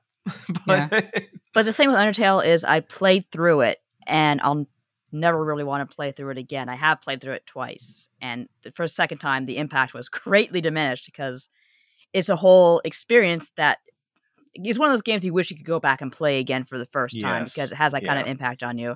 Whereas something like 14, it never stops. The story is always, don't get me wrong, I wish I could do Endwalker all over again because it was just such an emotional impact, but there's always something going on in 14. The stories are consistently great. The jobs are consistently great. The music's fantastic. Graphics are great as well. It's just, I think it honors everything that Final Fantasy is about and will be about and has been about. And it does it so well. It's not cheap nostalgia. It is not cheap nostalgia in the least. It actually implements its ideas and gives it a twist that's always unique and always interesting. But it's still, yes, admittedly a lot of fun to look at that opening movie and say, oh, cool, they're fighting with Magitech armor. That's a thrill in itself as well. As someone who admittedly doesn't have as much Final Fantasy nostalgia as y'all probably have, because I've only played, I've played comparatively less of the Final Fantasy series than y'all have. Just the world that 14 builds is incredible. And the way it keeps building up over time and never feels like it's letting any part of that fall to the wayside on the way there. And sure, like Connie Senna does not play a major role in the events of Shadowbringers or anything like that. But like the ending of Shadowbringers might be one of the best things I've ever played in a video game. Yeah, exactly. It unequivocally owns. It is so good. But I feel that same way about the true pacifist ending of Undertale, and I feel that same way about the suicide mission in Mass Effect 2. Yeah. And I feel the same way about Disco Elysium and the ending where you finally see the cryptid and all that. Like, I can be... I'm somewhere between Undertale and Mass Effect for the number 6 spot. I think Disco Elysium makes a case for top 5. I'm somewhere between Undertale or Mass Effect for the 6th spot. I would rather Mass Effect be in the top 5. Undertale stands on its own, but it's almost like a party trick in that it is there to subvert your expectations of what an RPG is and deconstruct the RPG genre. And I think that's really cool. It's a really cool commentary on the RPG genre in general. And of course, Megalovania, memorable characters and everything. You can't deny it and everything. But when I look at the rest of the 5 games on this list, I'm like, they're not quite so aligned to Undoing a Bit. Final Fantasy 14, I think, redefined how we think about MMORPGs. I think Disco Elite, it just did MMORPG better than any MMORPG has done in 20 years. Mm-hmm. And it said, hey, here's an idea. Let's make an MMO that's not just about effing raids. Let's make an MMO that is not cynical, that treats its players in good faith, that just sets out to tell a banger of a story and create an incredible world. And it just keeps building and building and building. If in terms of amusement park are MMOs, like Final Fantasy 14 is what we want. And then continuing on down the list, Mass Effect Legendary Edition, no RPG like it in terms of like how it handled its storytelling in its trilogy, and it's beloved for a reason. And if Baldur's Gate 2 and KOTOR put BioWare on the map, then Mass Effect elevated it. Yeah. Into the made stratosphere. BioWare the Mass Effect studio for sure. And and then Disco Elysium again did Planescape Torment, one of the greatest RPGs ever made, better than Planescape Torment. Yeah.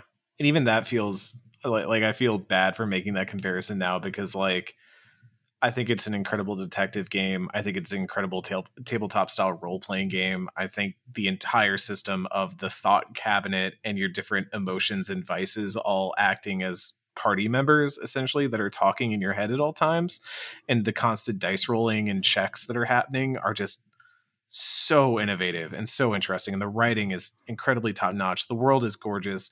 The soundtrack doesn't get enough love. When you walk outside and you hear that trumpet in the distance, oh, every time. Yeah, it is a lot of just personal love for Undertale and what Undertale represents, this like endless optimism in the face of nihilism, this decision to keep hoping for hope and fighting against determination, and like just there's so much emotion, raw emotion in Undertale. But Mass Effect like defined an entire console generation, in my opinion. So yeah, okay, Undertale 6. Sorry, Sans, don't kill us. Number 1 in my heart. Number 6 on this list. I think and then Mass Effect should 5. be at number 5. Yeah, and then I'd 14 or Disco Elysium at 4. I'd say Disco Elysium 4. 14. I would 3. Too. Yeah. Ooh, I don't know. Here's the only reason that I would put Disco Elysium over Final Fantasy XIV. Disco Elysium is new. Final Fantasy XIV is old. Final Fantasy XIV is so reliant on nostalgia and plays so hard on establishing. But it's not, though. It does an incredible job of it. It doesn't. It Kat, doesn't. I don't know where you got this from, but it's not reliant on nostalgia. I promise you. It is not from someone who doesn't have nostalgia for any of this shit. I can tell you that, like, did I get excited when Shiva showed up and did the snap? Like, of course I did, but I don't know anything about Magitech armor or without getting into too much into spoiler territory. The further you get with the expansions, the less and less it goes anywhere near nostalgia, except in the barest sense. Okay. Yeah. It uses it for cosmetic accoutrement, but it's not part of the I bow the potatoes of this game. To you two and to the millions upon millions of Final Fantasy XIV players who adore this game, like beyond all reason. I am happy to put Final Fantasy XIV at number 3 as the defining MMORPG, or one of the defining online games period of the past like several years. And we'll put Disco Elysium at 4. And I'm just glad I got Disco Elysium into the top 5. That was my main absolutely. Goal. Absolutely deserving of the spot. Disco Elysium is an incredible video game. Okay.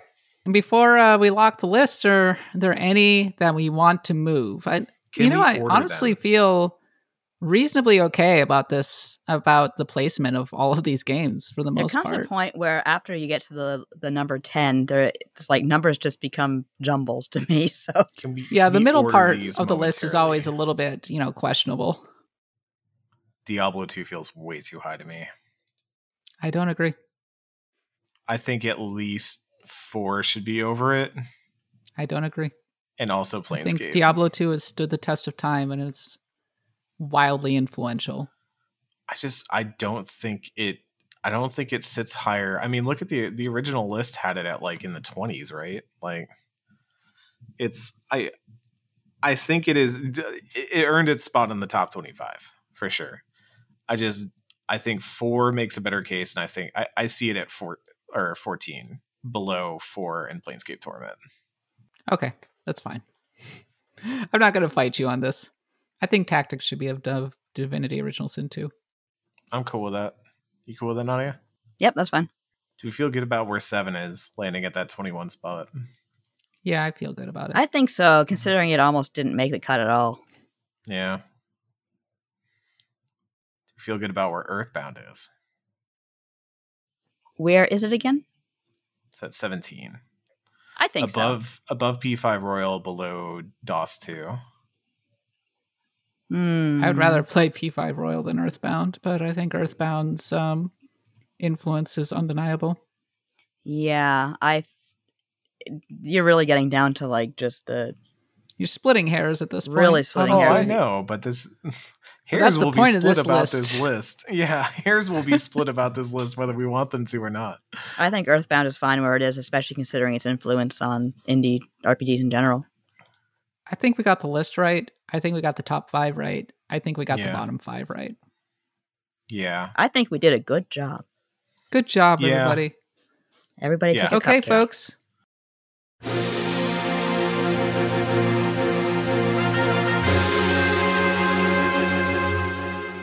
This is the top 25 RPGs of all time, according to Axe of the Blood God in the year 2022. Coming in at number 25, The Elder Scrolls Skyrim.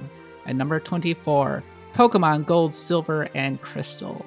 Number 3, Baldur's Gate 2. Number 22, Vampire the Masquerade Bloodlines. Number 21, Final Fantasy VII. Number 20, KOTOR. Number 19, Elden Ring. Number 18, Persona 5 Royal. Number 17, Earthbound. Number 16, Divinity Original Sin 2. Number 15, Final Fantasy Tactics. Number 14, Diablo 2. Number 13, Planescape Torment. Number 12, Final Fantasy IV. Number 11, Dragon Quest V. Number 10, Dragon Quest XI. Number 9, Suikoden 2. Number 8, Final Fantasy VI. Number 7, Witcher 3. Number 6, Undertale. Number 5, Mass Effect Legendary Edition. Number 4, Disco Elysium. Number 3, Final Fantasy XIV. Number 2, Chrono Trigger. And number 1, Fallout New Vegas. And so ends our 3-hour epic quest to build a new top 25 list that we can be proud of. But I feel great about this list. What a list. I know that there are going to be games that people feel like we should have on here. That's fine, but man, top to bottom, what a list. What I think list. we worked hard Never on this. do this again. Yeah.